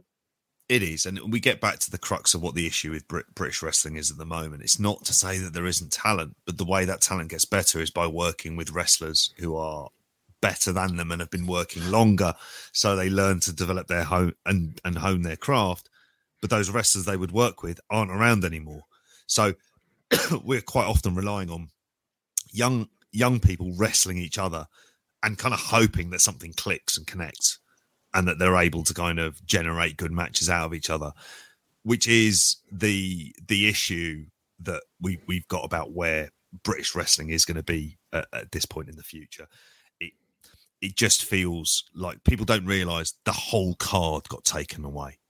Bar Ospreay and Zack Sabre Jr., who naturally progressed to a big level promotion in high profile spots, which is the kind of thing that when people left the British scene, if they went on to do that, you were like, well, good for them. That's a kind of natural promotion. If you're supporting a League One club and one of your players gets a transfer to I remember when Kamal Roof got a transfer from Oxford to, who was it? It's someone in the Championship. Yeah, it was, was it Swansea or someone? Anyway, along those lines. I didn't just go like, you fucking greedy prick. It was like, well done, mate. You've earned that transfer. You played brilliant. You're better than this division. Go on and do that. But we don't have that because NXT isn't really better than any of these indies, even with all of these advantages that they've had. Don't get me wrong. I know that there are good matches on there, and we'll hear about good matches on there. The Walter Ilya match will be great. I'm looking forward to it, to be honest. Yeah. It's just that I can't help but feel like, oh, yeah, this is the reason why Brit Rest died, was for this NXT UK, and I'm haunted. No, it didn't, mate. I heard there was a wrestler in a leisure centre under a chandelier this weekend who was shouting about Brit Res wasn't dead in front of 20 people and 3 families, It's alive. Yeah, there's going to be a lot of that this summer, The end of every show is going to be a promo. Monster. Every single... I've heard some people say that Brit Res is dead. Turn around and stare to whichever one of us 3 are there and just go, here we go. But here in Cleethorpes, it is alive and well. Yeah, exactly. Or Kirby, perhaps. But yeah, it's... a leisure centre outside Reading is like, well, this is just like fucking Budokan in the mid-90s, isn't it? That's what we're Cole Meltzer. Yeah. We've never had it so good. Got a lot of grief this weekend for saying that it's going to be in leisure centres under a chandelier. Those promos are going to get cut. We have chandeliers in our leisure centres, Gareth. We do. Okay, I meant town halls, but still, point stands. But yeah, back to the Rev point though. Like, if you're them, I saw someone tweet about it today, and they're absolutely right. You just do something with Stardom instead. I think it was Rover talking about it. You just just do that. Just basically whatever Stardom got, or what the nonce who runs Stardom, just get him over, make him happy, book a load of just book their talent and treat it like the New Japan relationship. Don't bother. Don't bother with your own division because they're gonna get signed sooner or later. And even even the men's division, it's the same thing. They're putting all their eggs in the Ricky Knight Jr. basket. I don't think he's ever gonna get signed by WWE, but this is the problem when Rev Pro is probably our biggest non-WWE company at this point, at least within our circles, or at least the one that people might bother to catch online from different parts of the world or travel to. I'd struggle to bother being Andy Quildan. I'd struggle to bother trying to be some kind of top level competition to the WWE feeder promotions. It's looking more and more like it's not worth it. They're fucking running the cockpit next Sunday with half attendance, and Lord knows how much money they're going to be losing. God, the fact that they've they're even continuing on says something. I was tip my hat to them. Yeah, I've seen Mexican cartels be more kind of polite about trying to destroy someone's business than what WWE have tried to do to Andy Quildan at this point. You mentioned about the Stardom stuff. They kind of hinted at that because they mentioned the Widow Tai and Queen's Quest factions before at the start of the whole Empty Arena tapings. So it always felt like, he might go down a Stardom route. And to be honest, I think it was reported that they've made over $1 million in profit. Stardom, like relatively speaking. So you're thinking to yourself, it's a promotion that's very much on the up. It's a different market. Import wise, it'll be using the as Andy Kildan, he'll be able to use the he'll be able to use his MLW connections, hopefully AEW as well. But then when it comes to British wrestlers, that's where the whole thing kind of falls apart, doesn't it? It's trying to kind of like your local roster who are going to be there week after week. We don't have any of that. Gareth, have you killed that fly yet? I just killed it. Video viewers are getting like, Gareth's doing it. Is it meta? Is this like what WWE did to Brit Res? You're trying to kill the fly? Like you can just see Gareth just literally trying to swat it. I've got one in mind as well. I'm trying to kill that as well. It was weird. All I want to do is run London and the South Coast. No, you must die. It is at that point, and it's just because also we come back to the facts, and Gareth's gone through the roster. They don't fucking need them. They don't need them, and they're not even like using the people that they have there particularly well. So, well, speaking of the people they've got, Gareth, you were at TNT this weekend. I mean, you're going to tell us Brit Res is healthy, Brit Res is alive and well. There's plenty of potential and things to be excited about. As we said earlier, yeah, unfortunately I had a work do, so I missed this thing, but you were there, roving reporter with the Ogdens. How was it? I had a hell of a time. Brit Res is alive by now. I don't know what you've been talking about. Hey, I got the live report on the night, so I know your real feelings. For carry on.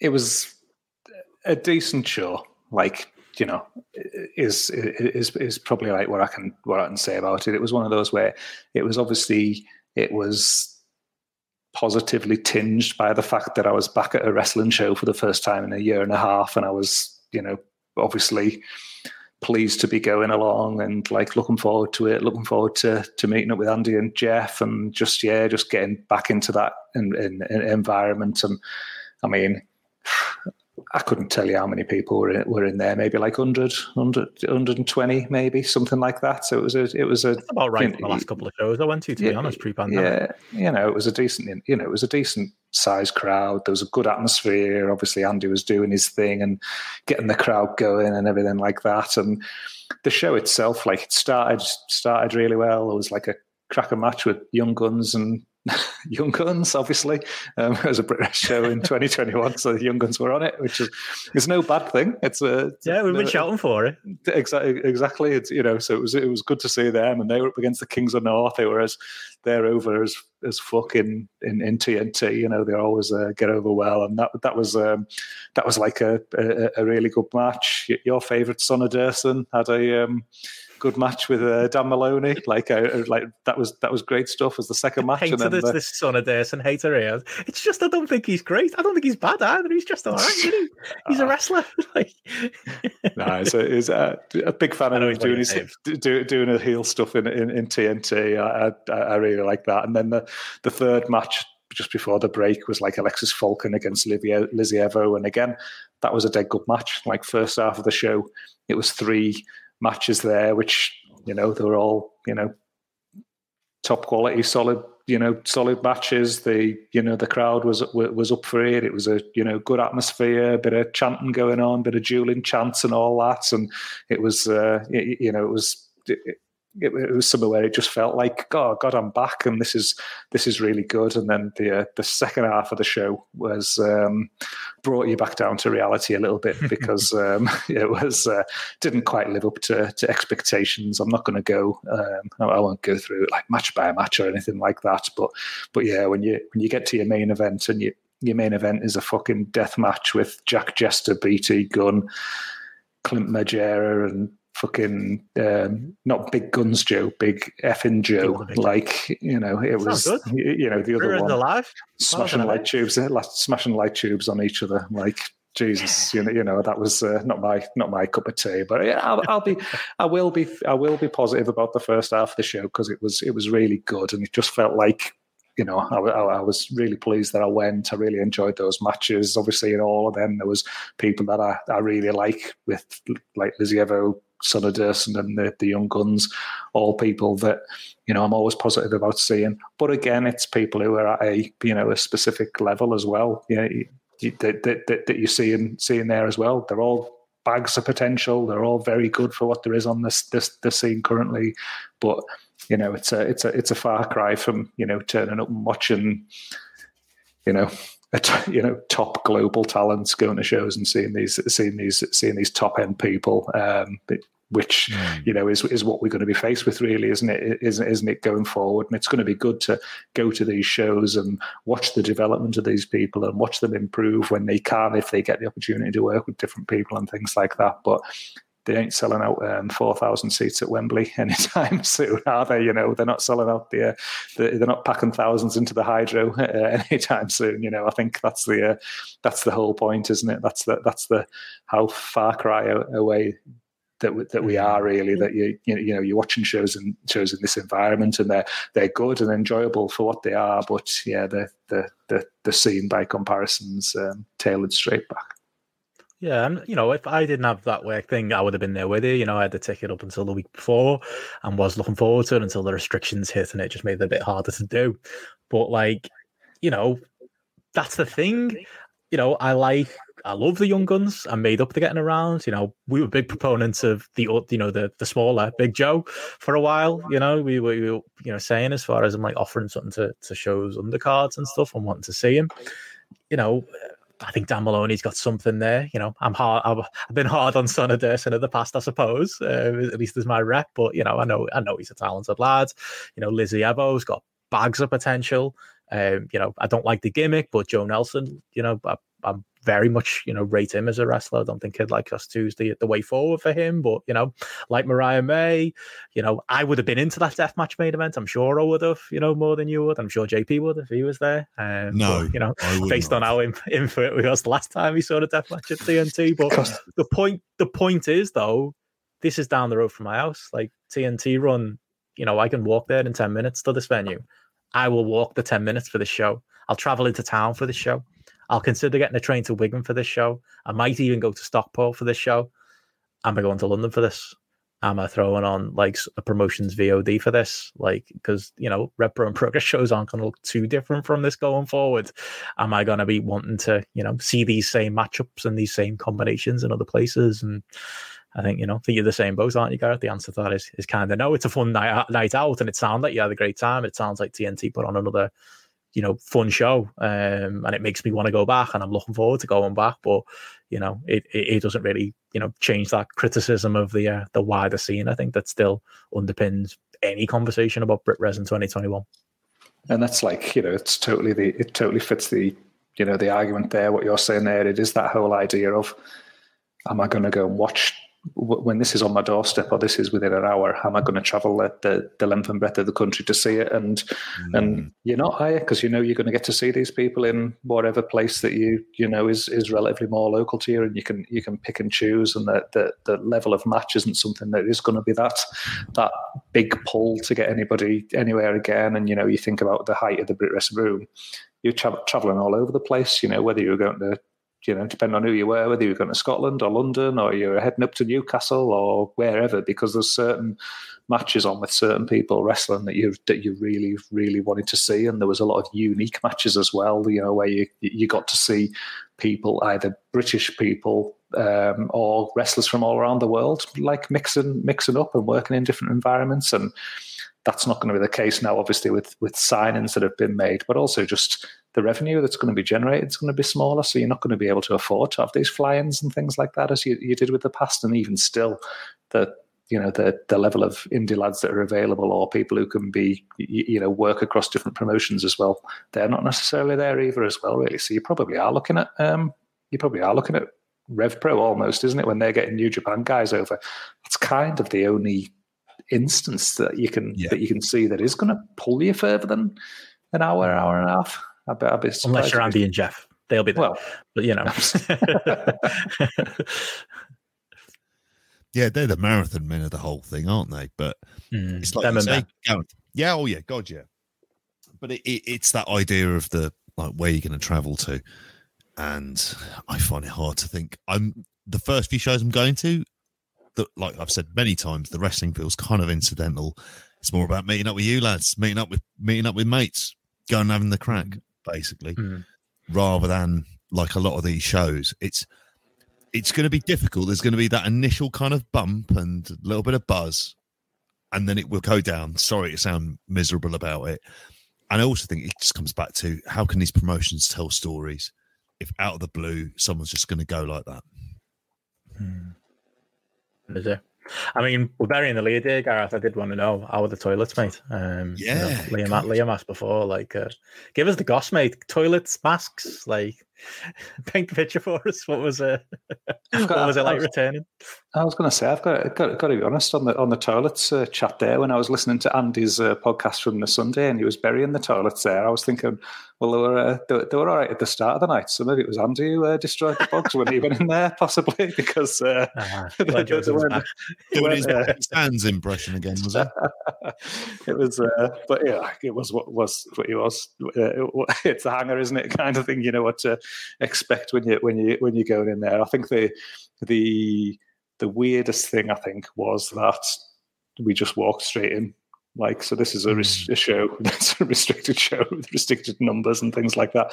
We literally walked to the door. There was no one on it. We all had our phones out ready to show our tickets and do any like check-ins and things like that. But we literally just walked straight in and just, sat down wherever. And from that perspective, it wasn't the most regulated, I would say, but again, I think it was for what it was, for the experience that it was and things like that. There was that kind of distancing built into the chairs that were outside your rows and things like that, and it wasn't too bad from that point of view. I think the main thing for me was that the atmosphere was still there. You still got like.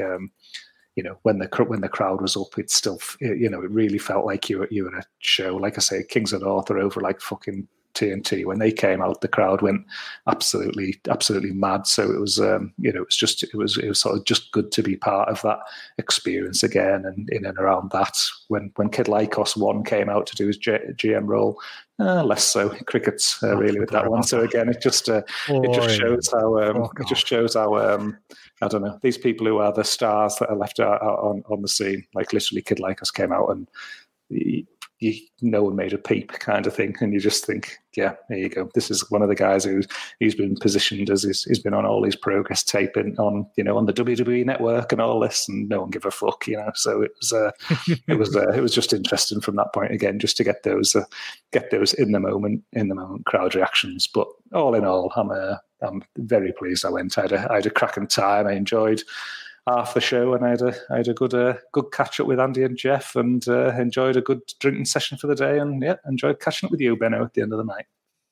There we go. That was the main thing. I was going to say where I worked then. The Benno's team night out. I was going to say quickly, actually, like, you mentioned it, and what Jamaica, because there were the mystery men on this show. There were a few matches where like the people weren't announced. Was I think Dan Maloney was Son of Durst in a surprise, was he? There was a couple like that. He seen a bit of discourse about that today. He wasn't on the match graphic. He wasn't. So Son of Durst wasn't on that. The tag team opener, that was a mystery tag. The mystery was the Young Guns kind of thing. So in theory, they could have gone very, very wrong depending on who these mystery people were on the show, and also Jody Fleisch was safe for now. Jody Fleisch was supposed to be on the show, and again, I don't know why he wasn't on there. He was supposed to be taking on Kid Lycos too, and so there's the lights having a word again. Exactly. There's many reasons why that could be. It was good because we got to see Leighton Buzzard, who's decent value. But yeah, again, there was 3 spots on that card where you didn't know who it was going to be, and as long as people play it safe in this environment and build that element of trust. But the first time somebody tries to do one of these mystery opponents, and it's somebody who people don't want to be seeing, then it's going to be that trust's going to go, isn't it, very quickly, and it's going to be interesting to see their reaction in the venue at that particular time. But yeah, thankfully we got the right result with those, and a couple of my favours as well. So there you go, can't complain. It'd be remiss of me as well not to give a shout out to one of our good Patreons, Connor, who I had a chat with at the show as well, and it was nice to meet up with him, and had a good crack with him as well. So yeah, shout out to Connor. Good lad, Connor. We like Connor. On that mystery man thing, like I saw Future Shock get a lot of grief today because they've done that. I mean, I don't know. Their mystery man is quite clearly advertised as a student. Don't get me wrong. I'm sure there are students out there that, maybe shouldn't be on shows or whatever. Maybe it'll depend on how much you trust the promotion. Maybe becomes part of it. Still wouldn't do it. I think now's the time to be upfront. The question becomes, though, how do promotions keep that up? Because, I know RevPro have outright said they're going to advertise everyone who's on the show, and I know they were late putting that card up for next week for those WWE related reasons we heard earlier. But I mean, that's a promise you can make, but I wonder whether promotions keep to that promise. Surprises are a part of wrestling, and don't get me wrong, I'm not. I wouldn't do it myself, but I think the temptation to go back to that way of booking is going to come. I don't know if we're going to be able to rely on promotions to it. And, TNT have done that, and I haven't heard anyone complaining, to be honest, other than the discourse about Future Shock today. I doubt anybody that was at the venue was complaining, but like you say, it does only take that one, doesn't it? And for it to be, yeah. It take that one. And it goes back to a lot of the conversations that we've had over the last 12 months on here about, moving on from speaking out. And it does go back to a lot of what we've discussed about change can't happen overnight. And, shows do have to start running, and, people, they can write what they want on a bit of paper or something like that. But at the end of the day, that level of trust and things is something that's going to build over time. And, as long as people are giving you that option to make the decision yourself on whether whether you want to pay your money and go to that show or not, the proof of the pudding is going to be in the eating, is the phrase that I've used plenty of times on here. And if a promotion shows that they, after 3 shows, 4 shows, 5 shows, that they're trying to do things the right way, they're booking certain people, they're giving you the relevant information that you want, they're trying to, make those positive changes. It's all you can do, really, isn't it? Isn't it? At the end of the end of the day, and as long as you're prepared and to give an element of opportunity for people to put those things in place and do things properly, then you're never going to get a scene up and running as it is. But then again, as we've seen with some promotions like Progress, obviously with them first shows, when you do make a mistake, it's going to affect you. It's going to negatively impact you in terms of the crowd's reaction, and what you need to think about from that point of view is, if people do see that damage, then the incentive is there for them to not book these people in the future or change their practices and things like that, because you're going to go out of fucking business. People aren't going to come and watch you, and totally. People are going to have to take that on board. Yep. Promotions aren't going to make moral decisions; they're going to make business decisions. I know that's hard to hear, but I don't.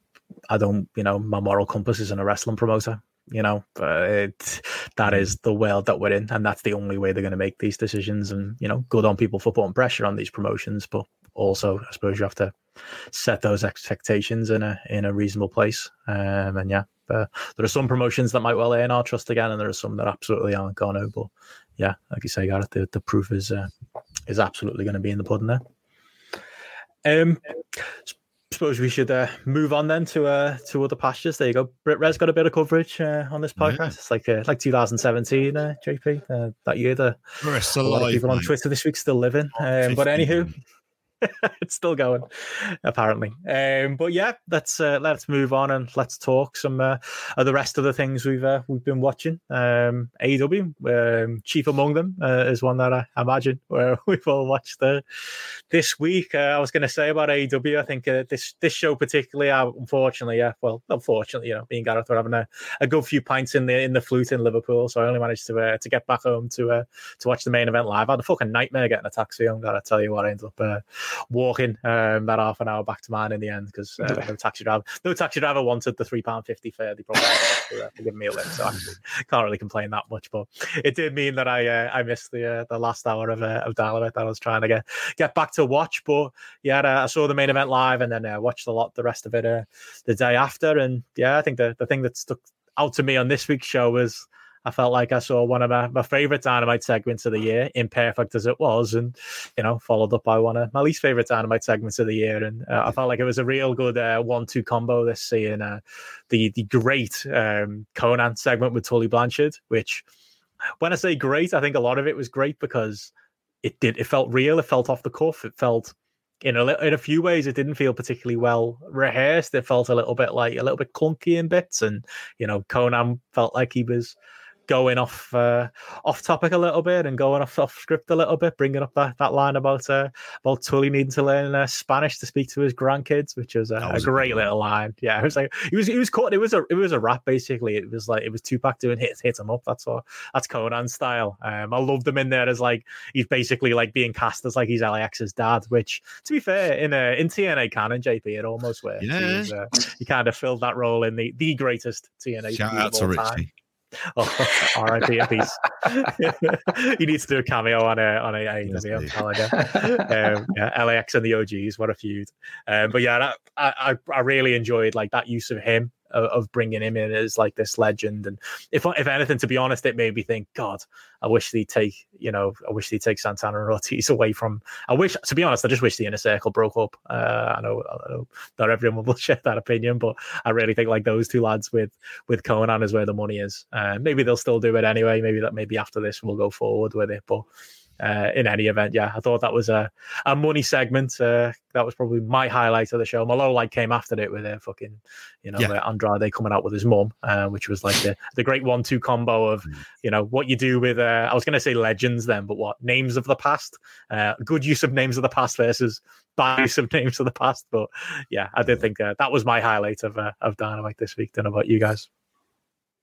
Yeah, I'm with you on that. It was kind of more of a murder than anything else. Tully just didn't get to fucking say anything. I know. Good on him, professional. He took that like he could have like no sold it like Edge at One Night Stand or like been a dickhead about it. And other than literally trying to wrestle the mic out of Conan's hands at one point, he kind of stood and just took it, didn't he? He knew his role in that segment. Well, that's the thing, isn't it? It kind of felt like for the first time, like. It worked for the heat of the angle.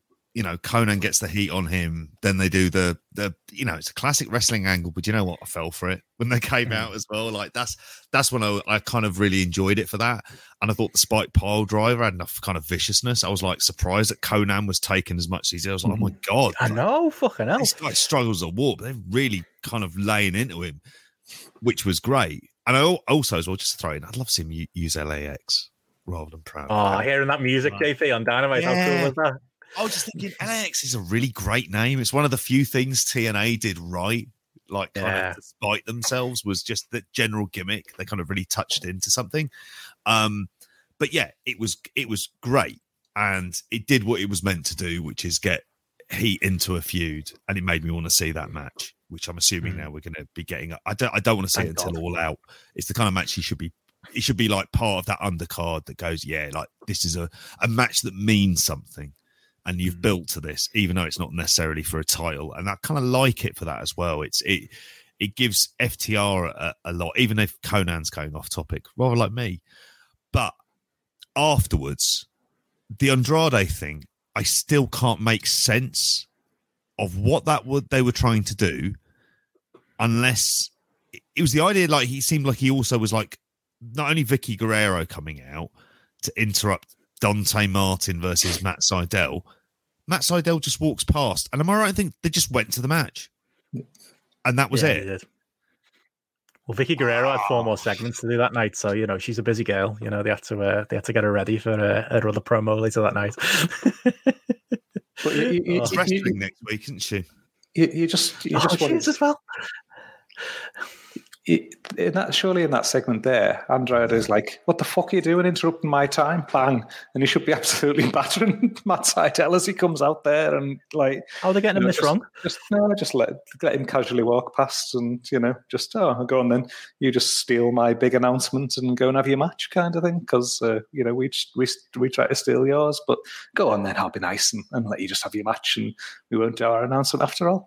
It just looked as lame as fuck. I was thinking. It's poor that. Probably poor. It's Miro again. Like they're going to stick the course with this, and it's a positive. Don't get me wrong. A wrestling company going, no, we're going to give it a chance. For most things, we're going to give it a few weeks. We're going to give it a few months. We're just going to have to live through the 2.5 months we lived through with Miro until eventually they're going to go, yeah, actually this Vicky thing doesn't work. Yeah, actually we got the Andrade debut wrong. I hope the damage they did to it doesn't last, because it was, as Chris said in the chat, it's just incredibly bad.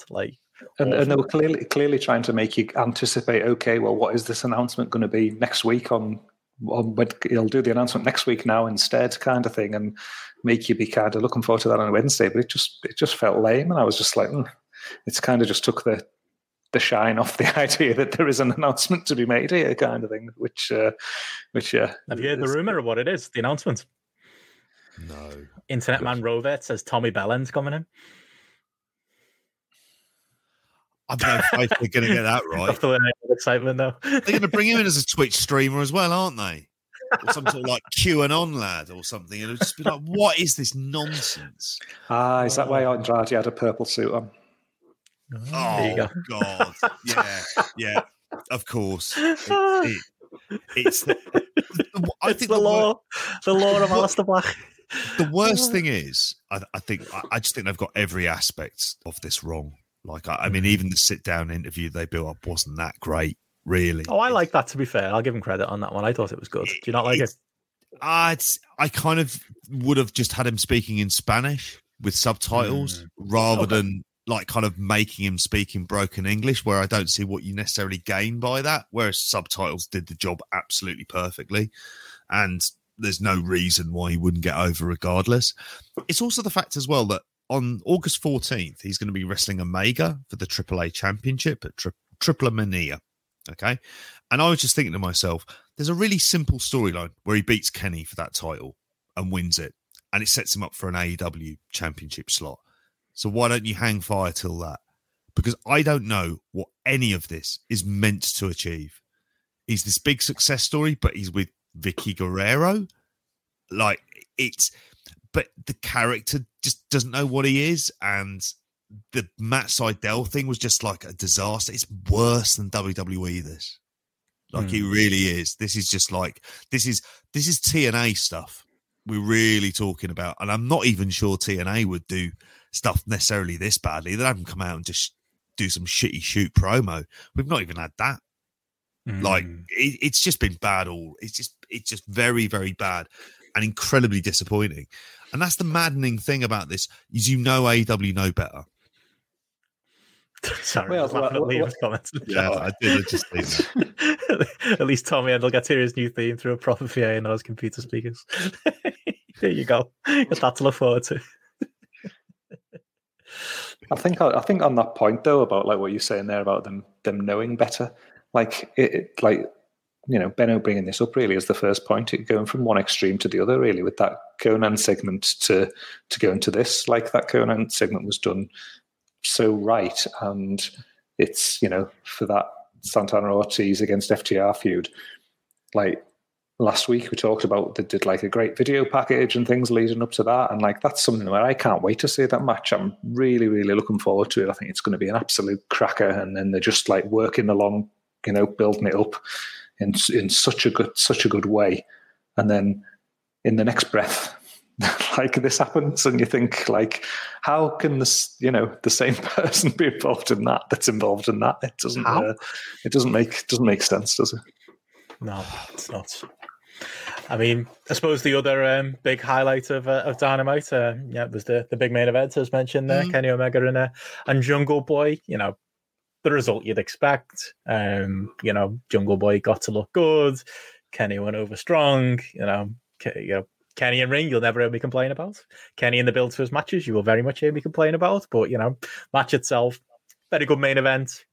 I went 3.75 on it on Grapple.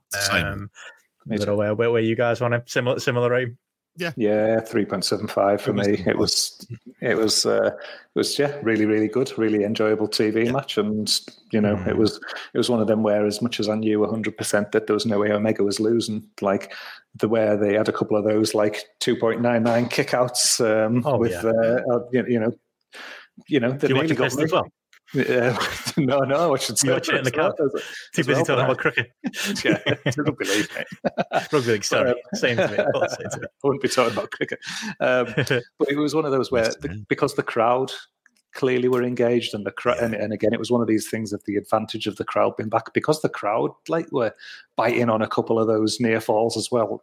That took me with it, with the crowd when I was watching it, even though logically I knew there was no way Jungle Boy's walking away from that with the belt, and I think it just really sort of showed the value of this. And again, it was one of the things that you just get excited for some of these big matches that they've got coming down the line, and then been in front of proper crowds in different places who haven't seen AEW live for a while. They haven't seen wrestling live for a while, and again, just getting people in that environment where they're going to be just absolutely buzzing and right up for it. It's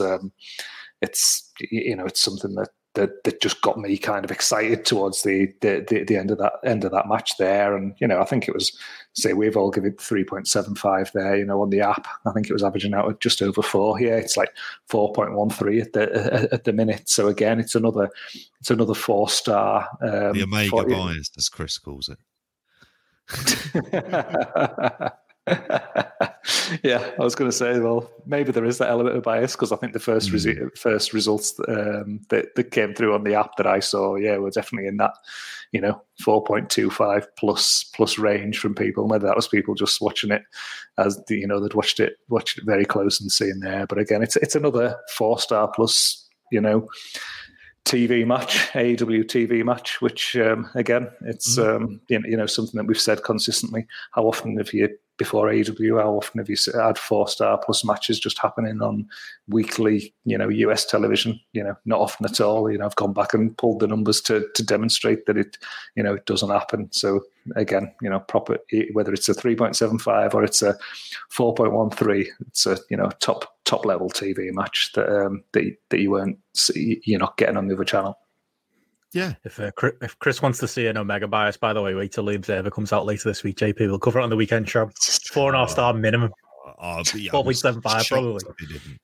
I thought it was a very good professional wrestling match. It had, I thought even that early interference stuff was done quite well. Them paying for that theme tune is going to pay off down the road. That's part of it. It feels like his act when he comes out with that song, it's just an easy kind of play along thing they do, and the guy has that kind of innate natural charisma to him, so it worked for those reasons, and it was fine.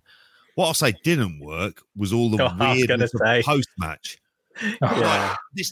When it ended up with Christian Cage and Matt Hardy in the ring, I'm like, what's happened? Why closing a TV show in 2021? Talk about again, contrasting it, JP, contrast that Conan segment with the Vicky segment. This is another one in it. Great match. Why are we following up with this? And exactly. Didn't need to have the beatdown stuff. You could have had Kenny celebrating, winning, leaving. Jungle Boy gets a good standing ovation. They kind of go off. And then you're left with, keep an eye on this guy. He came up short, but he's going to be really good. A bit like when Stephen Hendry lost to Willie Thorne and very close in the opening round of the World Snooker Championships. Lost 10-7. Basically, you knew Hendry was good, though. Same thing with O'Sullivan early doors. There's a reference. Even I appreciate that. No, I was going to say, on Christian, though, Christian and Kenny Omega, to be honest, it's not a match that particularly offends me anymore. I think there was something about when it felt like Christian was coming right in and getting a title shot. And to be fair to them, they didn't do it. I was fooled like a lot of people on that. absolutely do that match on TV. I think that's actually fair enough. I think it's just the optics of Matt Hardy being out there as well that kills it. Like, if this was just Christian as like because that's what I thought was happening. He is like the shadow behind Jungle Boy, isn't he? That, you know, he's being all nicey and being his little mentor, and clearly at some point he's gonna turn on Jungle Boy. Like, I think that's a fine enough story to tell. You know, even Christine coming out here and maybe taking a bit of the limelight from Jungle Boy, I think would have been a good story to tell. It's just when you've got the fucking bloated corpse of Matt Hardy out there as well that makes it feel like it's, you know, an early 2000s SmackDown. I just don't want to see him near any of this stuff, really. And it brings back the wrong way I want to look at Christian, rather than like, okay, here's this veteran who's going to have a one-off with Kenny. Here's this veteran who's going to work with Jungle Boy and, you know, absolutely get Jungle Boy, you know, more prepared for a proper main event role at, you know, at some point in the future. They're the optics you want. Matt Hardy, the optics you don't. Yeah, and as well with this is it just felt like bloated as well, because it was like, yeah, you know, suddenly it's, oh, he's you know, Matt Hardy, he's Private Party, he's the Young Bucks, you know, he's Christian, kind of, because, you know, suddenly you're looking at it and it was like there was suddenly like 10 people or whatever just involved in that particular segment, and there was almost like a few times during this show, I thought, where suddenly you were just kind of like waiting for who's coming out next, kind of, whether it was before the match or after the match. There was just a couple of instances where it just felt like they're trying to shoehorn and cross kind of the elements to just try and get as many people out there. Like at this point up to the show, when I just like watched it right in one go, it was you know, I was kind of like reflecting on the show as a whole. I felt like I'd seen so much stuff, and I think that's been one of their problems in recent weeks, is they've been in this holding pattern. They've just tried to get a lot of faces out there on TV and get people screen time, and a lot of it has been relatively meaningless, or maybe not that necessary. And I think one of the things that, you know, we've praised them in the past is them getting, you know, breaking up the little segments and getting people, you know, out there, making sure that there's that small element of screen time that moves things on, or establishes a feud a bit better, or a character a bit better, or something like that. Whereas on this show and the last two shows that have, you know, as it's moved away from the Wednesday, it just felt like it's almost just fallen into this formulaic thing of where you kind of a bit like, okay, now we know that there's going to be an in-ring interview with Tony Schiavone, and then we'll go to the break and somebody will be cutting a promo backstage, and then it'll go to a pre-tape, and there's just it's almost like it's like I say, just that holding pattern, really, almost of just keeping things on the back burner a bit till they get away from these weekend slots and just get back to their proper time a bit, and up until the main event, which, you know, enjoyed to that level.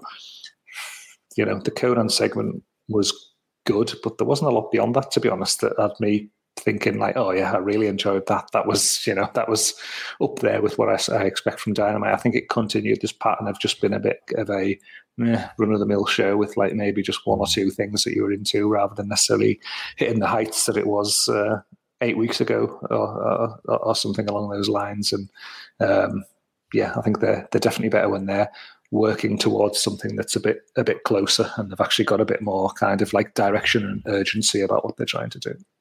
That's the problem, isn't it? The pay-per-view's not until early September.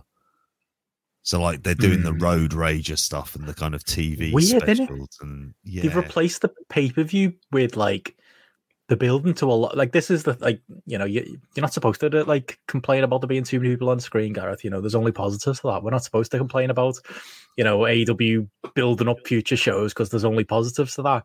There are some negatives too, though, like to this stuff, because like that's a great example. Like, how many graphics did we have on screen for different shows coming up? Like, don't get me wrong, do it, advertise your shows in advance. I can't tell you what's on this Wednesday, what's on Road Rage, what's on, is it Fight for the Fallen or Fighter Fest or Beach Break or something coming up, like part 1 and 2. I don't know what's on what show right now. I'm very, the New York shows are part of a Grand Slam tour, is it? Yeah. They're saying, or sort of like, well, yeah, like what?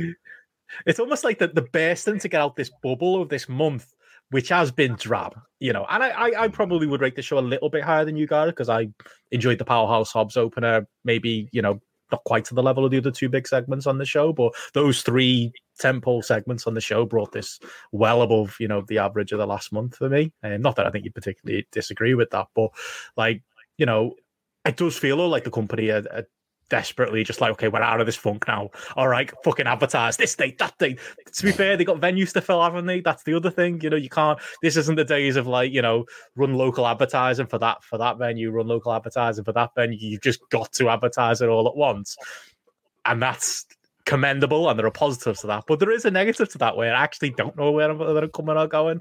Is Vicky Guerrero, is it this Wednesday, that match? I don't know what the big main event is coming up this Wednesday. Isn't there a big main event coming up this Sammy Wednesday? Guevara, MJF. That's that. To be fair, yeah, that's coming up Wednesday, but then, like you say, there is all these other dates where things are happening where I suppose it's a necessary evil with like the wanting to fill seats, but I can't say as a viewer, on balance, it's not a little bit confusing as well.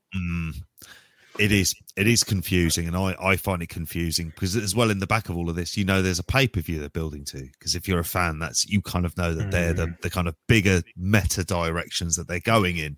And there's also, for a variety of reasons, there's a few people off. So like, Cody and Moxley being off on paternity leave and stuff like that. And, there's various other kind of things like that going on, but we have been in a holding pattern. I was going to give a shout out to Dante Martin, who is only 20, and I went 3.25 in that match with Matt Sydal, who I have to say, I think he has some quite good TV matches that are quite fun to watch with Matt Sydal generally. That's just me. I think you've seen a bit more motivation from him. But Dante Martin is someone, like, this is down the road. Like, this is after a long tag team career with his brother and the rest of it. Good, really good underdog baby faces. It appears to be, if they've got a crop of youngsters, they've got good baby faces, and that's something that WWE don't have, which is quite incredible, really, when you think about it. Yeah, they are a company that knows how to build some baby faces up. I think you're on mute, Benno. There I am. I'm mute. Sorry. I just agreed. That was true. Yeah, totally. No, again, positives and negatives to that. At least there's things to look forward to. At least we're out of it. Wednesday, they're on again on Wednesday coming up this week. As was going on in the chat where we're getting towards our Cody QT Marshall, big blow off match. That's coming up too. That's to look forward to. There's positives and negatives, but overall, I am glad. Yeah, we're back on Wednesdays. My week's just gonna feel better. Like, genuinely, like I said this to you, JP, just like, especially in lockdown, having that show on a Wednesday night was just perfect. I know everyone stays up late for it, but I would. And it was just a great way to break up the week. Even if you watch it on Thursday, it's a great way to break up the week. I've missed it in my life. I've missed having a must-watch Dynamite, because these weekend shows, maybe this one aside a little bit, I felt like, I'll have to watch it before Spotlight, and I'm just throwing it on a Monday and getting through it, before we get in. There's still positives to talk about, but I'm glad to be excitedly staying up late on a Wednesday, or at worst, getting up early on a Thursday again for Dynamite, because, it's probably been the best thing in wrestling right now, at least up until this month, and I'll be glad. Big crowds, bit of buzz around the promotion again. I'll just be glad to be on that boat again. And how cool is it going to be as well, JP, to see, for that, as we talked about on the weekend show, some of these shows are selling well, 4,000 people in some of these venues again. Like, almost forgot what that felt like to see an alternative to the on TV doing their numbers. A lot of the people had their tickets from before and they didn't return them, so they've already got like 10,000 there for that. No way. Have they? Yeah. I think fucking that's hell. One of the Newark one. That's so cool. And like, I think remember that feeling when Dynamite first started, like when you were watching those busy packed shows, like it was so cool. Yeah. Sorry, JP. And I am so fascinated by how that Arthur Ashe Stadium show is going to look, because I've just got a feeling that the sightlines are going to be absolutely incredible. Just like you hear of people, and who, as New Yorkers, going to kind of like Flushing Meadows, that time of once a year, that thing. I've never been to Wimbledon. It's not my bag necessarily, but I think for something like a venue like that, that'll look kind of unique as well and have a real different feel to it than anything else. I'm really looking forward to that. And I hope these shows sell, because like I say, they need the market research. Sorry to go all Gareth on this, but like it does, like, and this is their best form of market research, going out to crowds, different places, you'll know what works and what doesn't. And then I think at that point, it gives them the chance to kind of go, okay, we'll need to adjust a few things for future directions. Because they will, unlike the company we talked about at the start. Yeah, exactly. I have faith that they will do. But they kind of need to get people in other cities to shit on the Vicky Guerrero stuff before they actually do something about it, maybe. No, they'll just say that's heat, mate. That's the problem with that gimmick, unfortunately. But hey, what are you going to do? Can't win them all. But yeah, I think that's it for AEW chat. So we move on to everything else we've been watching, and yeah, seems to be a lot of content from Japan, or at least Japanese promotions. JP, you mentioned before we started, you caught New Japan Strong this week. Give a shout out to them. We're definitely not talking the fucking Kazuna Road shows. We didn't even bother previewing them on Friday. Mate, I noticed. Like, who cares? Like day 13 or something now, 9. Yeah. All tagged. I just look at them. It's like absolutely not. Well, no part of it. Have either of you lads watched New Japan Strong this week? No, I feel bad when I don't watch it because I do enjoy it. That's a show, as we talked about, JP, that like, they're coming back to crowds in August time, with that big US show, and then they're going to be taping after that. I can't even imagine New Japan Strong with crowds at this point. I don't know how big the crowds are going to be, to be fair, but I feel like once they're in front of crowds, I'll be watching it. Oh, it's expensive, is it? That's the same as me. Like when I heard you saying on the show, was it on your weekend show or was it on the weekend? Oh, was it on your daily update where you were saying about them coming back to crowds? I was thinking that's when I'll jump on board because I can't be having this like empty arena New Japan Strong. But as soon as the crowds come back, I'll be that one. I'll be getting on my list. But probably try and do a bit of a catch up at that point as well, because I know there has been a few matches, especially around that top end title thing lately, that look like they've been good, either based on the app feedback or on feedback from you, JP. So yeah, for now, I'll wait. I'll keep my powder dry. It's become part of my habit on a Saturday morning because it's generally easy to watch. So for this, I thought on this is one of the better episodes. I thought all 3 matches had something. I was above 3 on all of them. I think I might have gone, was it 3.5 or 3.75 for the main event? And these are all in empty arena settings. I'll just have a look now while I'm doing that. The main event was Tom Lawler defending the strong title, strong open weight title or never strong title. Fuck knows with their weird branding. But basically they had another good Tom Lawler match, who in this setting and in this environment is great. He's the right side of comedy, so he comes out and JL Kratos' back. His theme tune is fucking great. I might add that as well. Like, he's finally seems to like he's retired from MMA, as we were kind of discussing at the weekend. Like, how did Carl Fredericks look? Carl Fredericks looked good. Not the thing that he was kind of being so hyped up to be, but then I also wonder what happens when you take him to Japan, which is really where you come out of this show going, okay, how many of these wrestlers could be in Japan?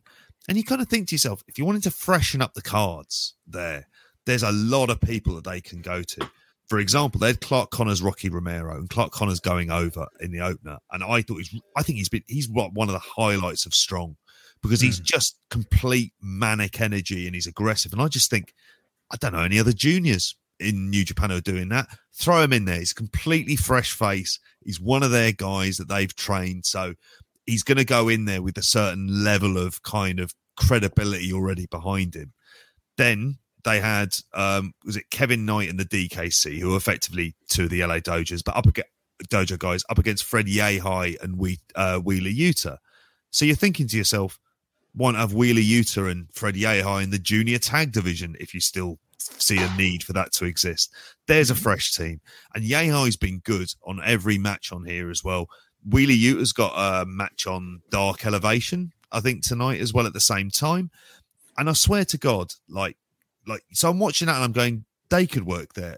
Tom Lawler, I think, would work there. And these are all people that they've kind of developed through this show, which I was very cynical about the part of it. And there's been a large swathe of it that if you didn't watch it, you really missed nothing. But it just feels that they've been able to expand that roster enough. They tell some stories like Adrian Quest and Barrett Brown that I could give less of a shit about, if I'm going to be honest about it. But for the most part, It's really entertaining. They've got people like Brody King in there on the back burner as well. When you look at that roster they've got for that show, you think that's a good roster. It's not a roster to kind of use for a 5,000 seat building, and that really depends, or 5,000 outdoor venue, or I think that's the capacity they can go to. But it's interesting, and I think there's a lot to be said for this. As like, I don't think you're going to get a lot of. You're not really going to get much above 4 because there is a kind of ceiling to this, and Alex Kozlov will do his best to absolutely drag the whole thing down in the meantime. But every week I watch it, and every week I'm entertained, and I keep on going, yeah, this is the best thing that they're producing at the moment. So yeah, that's I'm more interested in anything going on. Like Casino Road just pops up on like Watch Wrestling every now and then. Oh, there's another show. Is that like, yeah, cool. Oh, I completely forgot. Chris mentioned there as well. They're setting up Kojima versus Tom Lawler, and Kojima is the next challenger. Yeah, which will get Tom Lawler to Japan. Might happen on that event, but that again, when you see that kind of stuff happen, it feels like a tryout for him to go to Japan, and they've put a lot on him for this, and you know that he is the kind of person, because as hardcore wrestling fans, we're all predisposed to like Tom Lawler when he was doing like the entrances as the Shockmaster and the rest of it, and he's the fact meeting him, he's really good guy and a really good wrestler, and like you want him to get that level of stardom. And I think like New Japan, he straddles that line between comedy and UFC a lot better, and it's a lot more delicately than I think we ever give him credit for. Because even as wacky as he is, when he's in the ring and he's doing all of his submissions and his reversals and his counters, you're completely with him. It's completely believable. Yeah, it'd be interesting to see if he sticks around for like those US shows. I mean, I assume he's flew back already, or when they bring him back again for him.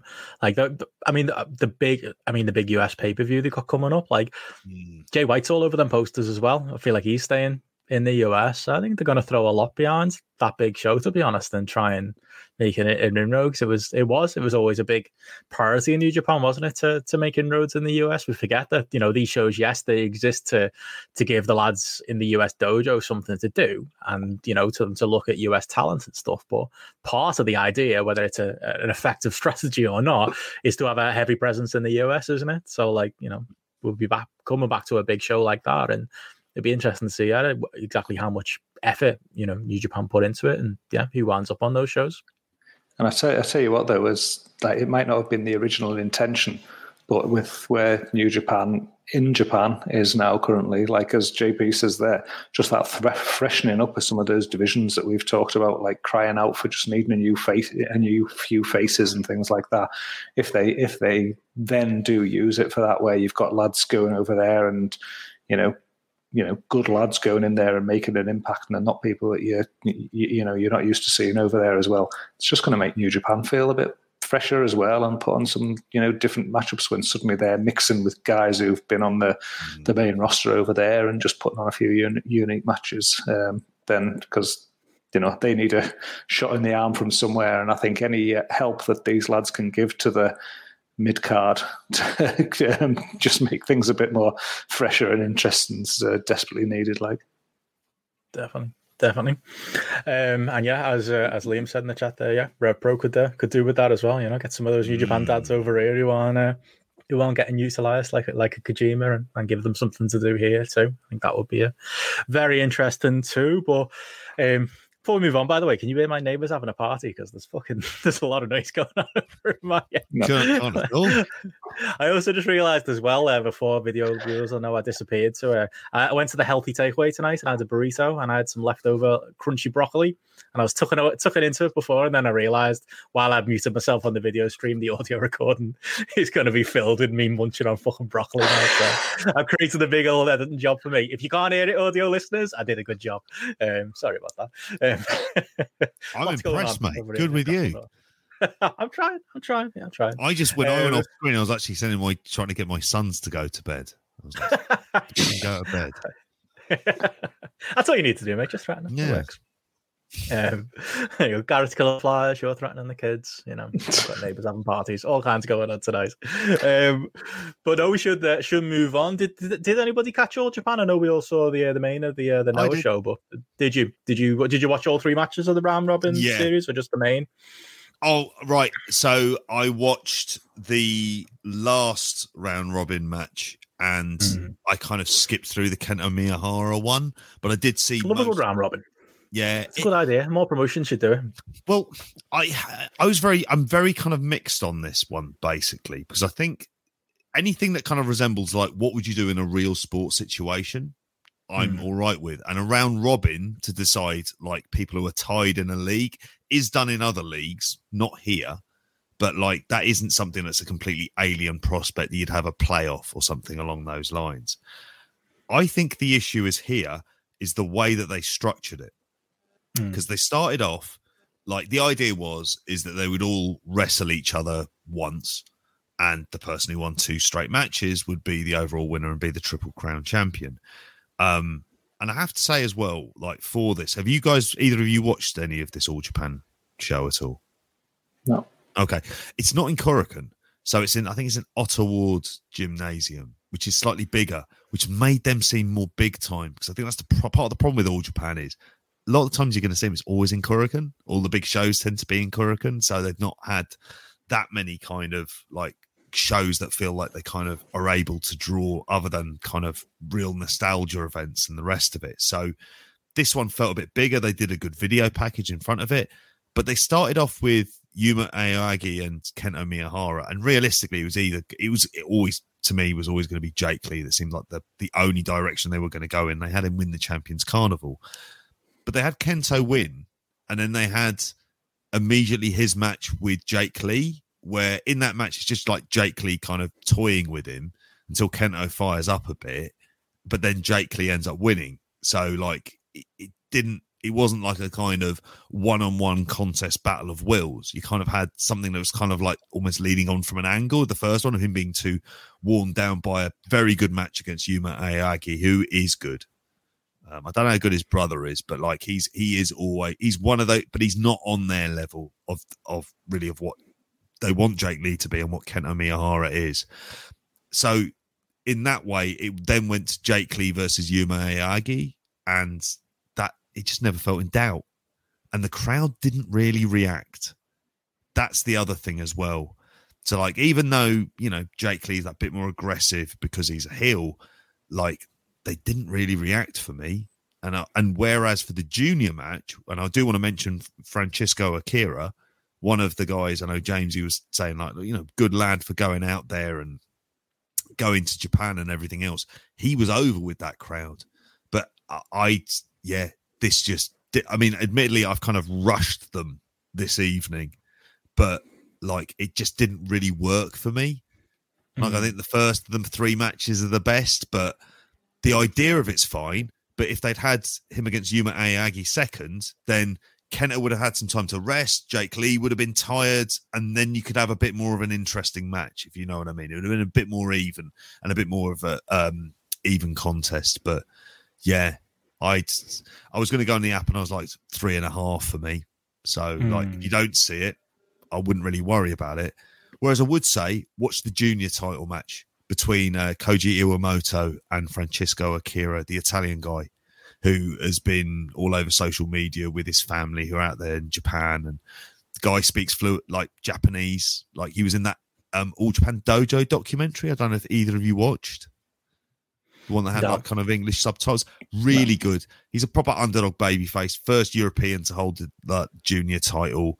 So that's a really good. I gave that 3.75. I thought that was like a really good match, kind of fierce junior match, 15 minutes. And he's someone like, if you can get him over in Europe for a month, I don't think he'll be necessarily like kind of bedazzle you. I wouldn't go there expecting kind of loads of flashiness necessarily. But what you will get is somebody who is trained as a very good wrestler and clearly is diligent and takes it seriously and is committed to it. And if you can get him over, I was thinking watching this going, he'd be a great fit for WXW, like that kind of a promotion. I think they'd know how to use him. But yeah, so that's All Japan. Fair enough. Well, yeah, we'll move it on over to Noah, and yeah, this is something we all saw. I think none of us bothered with the Muta the World show, did we? After I saw the gifs of that, that Muta out with Keno's leg on fire or whatever the fuck was going on there. Yeah, I I was glad that wasn't the show that you guys were wanting to talk about today. And year and a half left on his contract. Year and a half, mate. How are they going to fill that time? It feels like Willian at Arsenal. It's just like, oh no, 2 years. It's a good analogy. Yeah. But yeah, I mean, over the night before, I think it was the Cage War show. I think we all saw the steel cage match. I caught it just before we came on live, so I didn't get to see the payoff to the hair versus hair. So you can fill me on that. But as a match goes, tell you what, this was something I thought it started slow. And I was kind of thinking, what's JD pulled me into watching it again here? But as they upped the violence, there was blood. It felt physical without feeling hokey. You know what I mean? It wasn't like they were using too many shortcuts. It felt unique. A cage match in Japan. There were a couple of good spots in it. Most notably that Miss Senton off the top, which looked brutal as fuck. There were some horrible looking headbutts in this thing, and I mean, all you can ask for a big cage match, and this kind of goes to what our complaint was about the AEW blood and guts matches. You just want some violence, don't you? You don't want bullshit. You just want violence. You want two fellas who legitimately want to hit each other, and I felt like that. This delivered it in spades. I went in relatively blind, not really knowing too much of the background as to why this was a big grudge match, and I came out of it knowing these two fellas fucking hated each other, and yeah.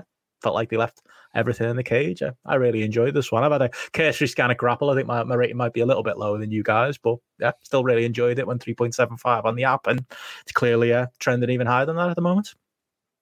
Yeah, I mean, I think I'll be one of the ones dragging it up then, because I went 4.25 on this, and again, I really enjoyed it. Obviously, it's been something I've talked about is me just getting increasingly into Noah over the last 18 months or so, and these are just two of my favourite lads. And then this is probably the match that I been most excited about watching for the last fortnight. Really was watching this, and it really delivered for me. I mean, it's averaging out at 3.85 on the app, so it's probably closer to your territory there, Benno, than mine. But yeah, for me, I thoroughly enjoyed it. I mean, I'm like the same as you. I thought it started slow, and when there was,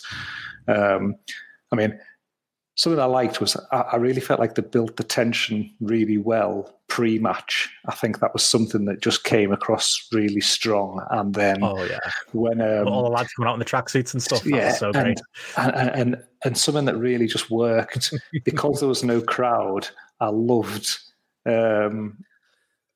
when Keno was he was locking the door, and you could really hear the clinking of the metal, and you could see a sort of the pinging of the metal as he changed stuff. And the door was creaking and things, and it just kind of made it just feel like a little bit more menacing or something like that. The atmosphere that was there, it was an odd situation of an empty arena actually kind of feeling like it added to a situation. But when it then started, and then went into that early grappling exchange, and then there was a rope break and stuff. I was thinking, come on, this is cage match death. It's been Cage War death match. This has been advertised that, and I was a bit oh, come on, I want to see a bit more aggression and hate here. I want you to be fucking tearing into each other from the off a bit more. But I think once they got over that first 5 minutes, I think it was when Nakajima was the first one to start using the cage, and again, because the cage itself wasn't it wasn't a American style cage, it almost looked a bit more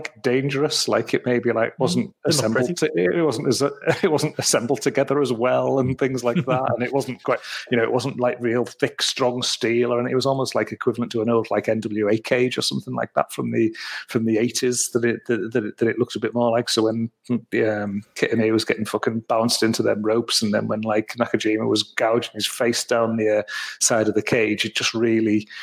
I don't know, it looked a bit more brutal, and that's when you then obviously you followed up with those the big spots that you mentioned there. Obviously there was a missed senton from the top, but then you had Nakajima hit that missile drop kick from the top as well. That was cool, and then obviously it was probably could have just escaped, but cage matches, enough. Doing his little look up to the drone though as well. That was great. Drone. You can't noise of that thing.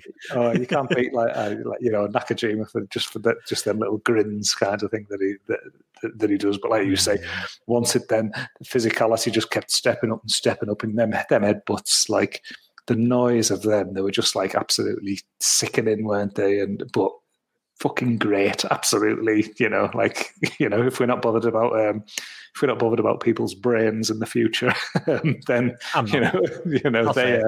oh god, they were brutal, and I was loving every second of it. And then CT whatever, and then obviously throughout, amazing, as always, Nakajima's kicks. And again, this was another part where I think the empty arena really played for the advantage, because you got the noise on those kicks, but then there was one where he absolutely leathered Kitamiya and he face planted him. And then when he was down on the floor, he kicked him in the stomach when he was grounded, and Kitamiya just let out this real guttural cry kind of thing that you wouldn't have heard again with a crowd coming through. So again, it just really got over that I don't know, that aggressiveness and pain, and then just finishing up at the end again. They both, just as a lot of Noah matches seem to do so well, is two lads looking like they've just been to war at the end, and then they're just having that final exchange, and then getting that decisive finish. It's the match ends kind of thing, and it's almost it ends quicker than you'd expect it to end in some other promotions or something like that, because of the way you've been conditioned to multiple kickouts and things. But I quite like the way that in a lot of these big matches in Noah, it just seems to be somebody hits something 1, 2, 3, and then it's done, and it's that's it is beaten. And yeah, I think him just hitting those two Saito suplexes and then just getting the 1, 2, 3 was just a perfect end to this. I loved it. I say 4.25. These two lads deliver every time for me. I really, really enjoy them. They're up there with my favourites out there at the moment. Yeah. I went 4, so I kind of split the difference between you. But I again really enjoy this, and I think the great thing about you mentioned about not knowing the finish being somewhat surprising is clearly the commentators don't know that as well. So their reaction kind of adds to it. And this did what cage matches are meant to do, aren't they? Where the idea is that the cage is kind of to keep them in there because they want to be violent against each other, and it had that. And kind of echo a load of the thoughts in there as well. I worry about Kitamiya long term doing this kind of stuff. I suspect this is his way of trying to grab this chance with kind of both hands, and clearly they should go with him. But he's not in his 50s, so he's always got that against him, really, hasn't he? Anything else, he's 32, which he might as well be 6. For all it matters for him to be promoted, it's just far too young. And it's really funny because if I didn't hate this storyline of the fact they only just put them together, they had them win the tag belts, and then they've had them turn on them because this is just what Noah do, just mental booking decisions. I would have loved this because it'd be oh yeah, Kitamiya gets built up next, but it's not like I'm really got much faith in them kind of doing this, even though they clearly kind of like him. And the fact that Nakajima's had to shave his head. And I will say it was another one of those really nasty haircuts, Benno, they went for clippers, where wrestlers have no idea about how to use clippers on hair. They've never had to shave their heads. Keno did. Yeah, Keno did. He sorted him out properly at the end. Kevin Nash gingerly getting his hair cut. None of that. I want the real stuff. Yeah. It was one of these, and Nakajima just sort of sat there with his face like that as well. Nice. The whole way through. And you had Keno sat there stoically, and I thought it looked in that setting, in that kind of empty arena setting, this kind of match worked, particularly because it felt like it was a personal grudge match between two members of a faction. So the only people there are people who are members of that faction and a referee. And that's kind of makes sense for it, even though that's not what it, not really what they went for. What I will say about the drone very quickly, I like the idea of it. Like, I think you need a crowd there to distract from it. Because I needed to mute that. Well, I've been watching all of the Black Mirrors with my sons, and it reminded me of that episode "Shut Up and Dance," the really kind of bleak one. At the end, I was like, "Oh, yeah," I got that in my head, and I went, "Okay." I don't want to spoil it for anyone. It's a dark episode. It's one of the better ones, but yeah, 4 stars. I think this is good stuff, and we probably don't have to worry about watching that second day, do we? No, I don't think so. Not based on those graph rains either, Gareth. It's not. Yeah. But yeah, anything else you guys have watched before we get out of here? I think that's it. That's a lot. That wraps us up. Tell you what, lads, you're going to have stuff to watch. I'm just having a little look at the Patreon poll right now. In last place with 10% title matches. In second place with 8%. Oh no, probably joint last 10% also, Giants. Dead Lads, 16%. Big Sexy's Greatest Hits, 20% of the vote. And the outright looks like the winner right now, Triple H Reign of Terror, 44% of the vote right now. Yeah. It's looking like that's what we're doing. Well, thank you, patrons. We love you greatly. Unless the audio listeners get up tomorrow morning and get the votes in before, I don't know, about 12 o'clock when I call it. Not that we want You've heard us slate Triple H. We'll do it. Well, you've heard us tonight slate Triple H, the businessman. Now watch us slate Triple H, the wrestler.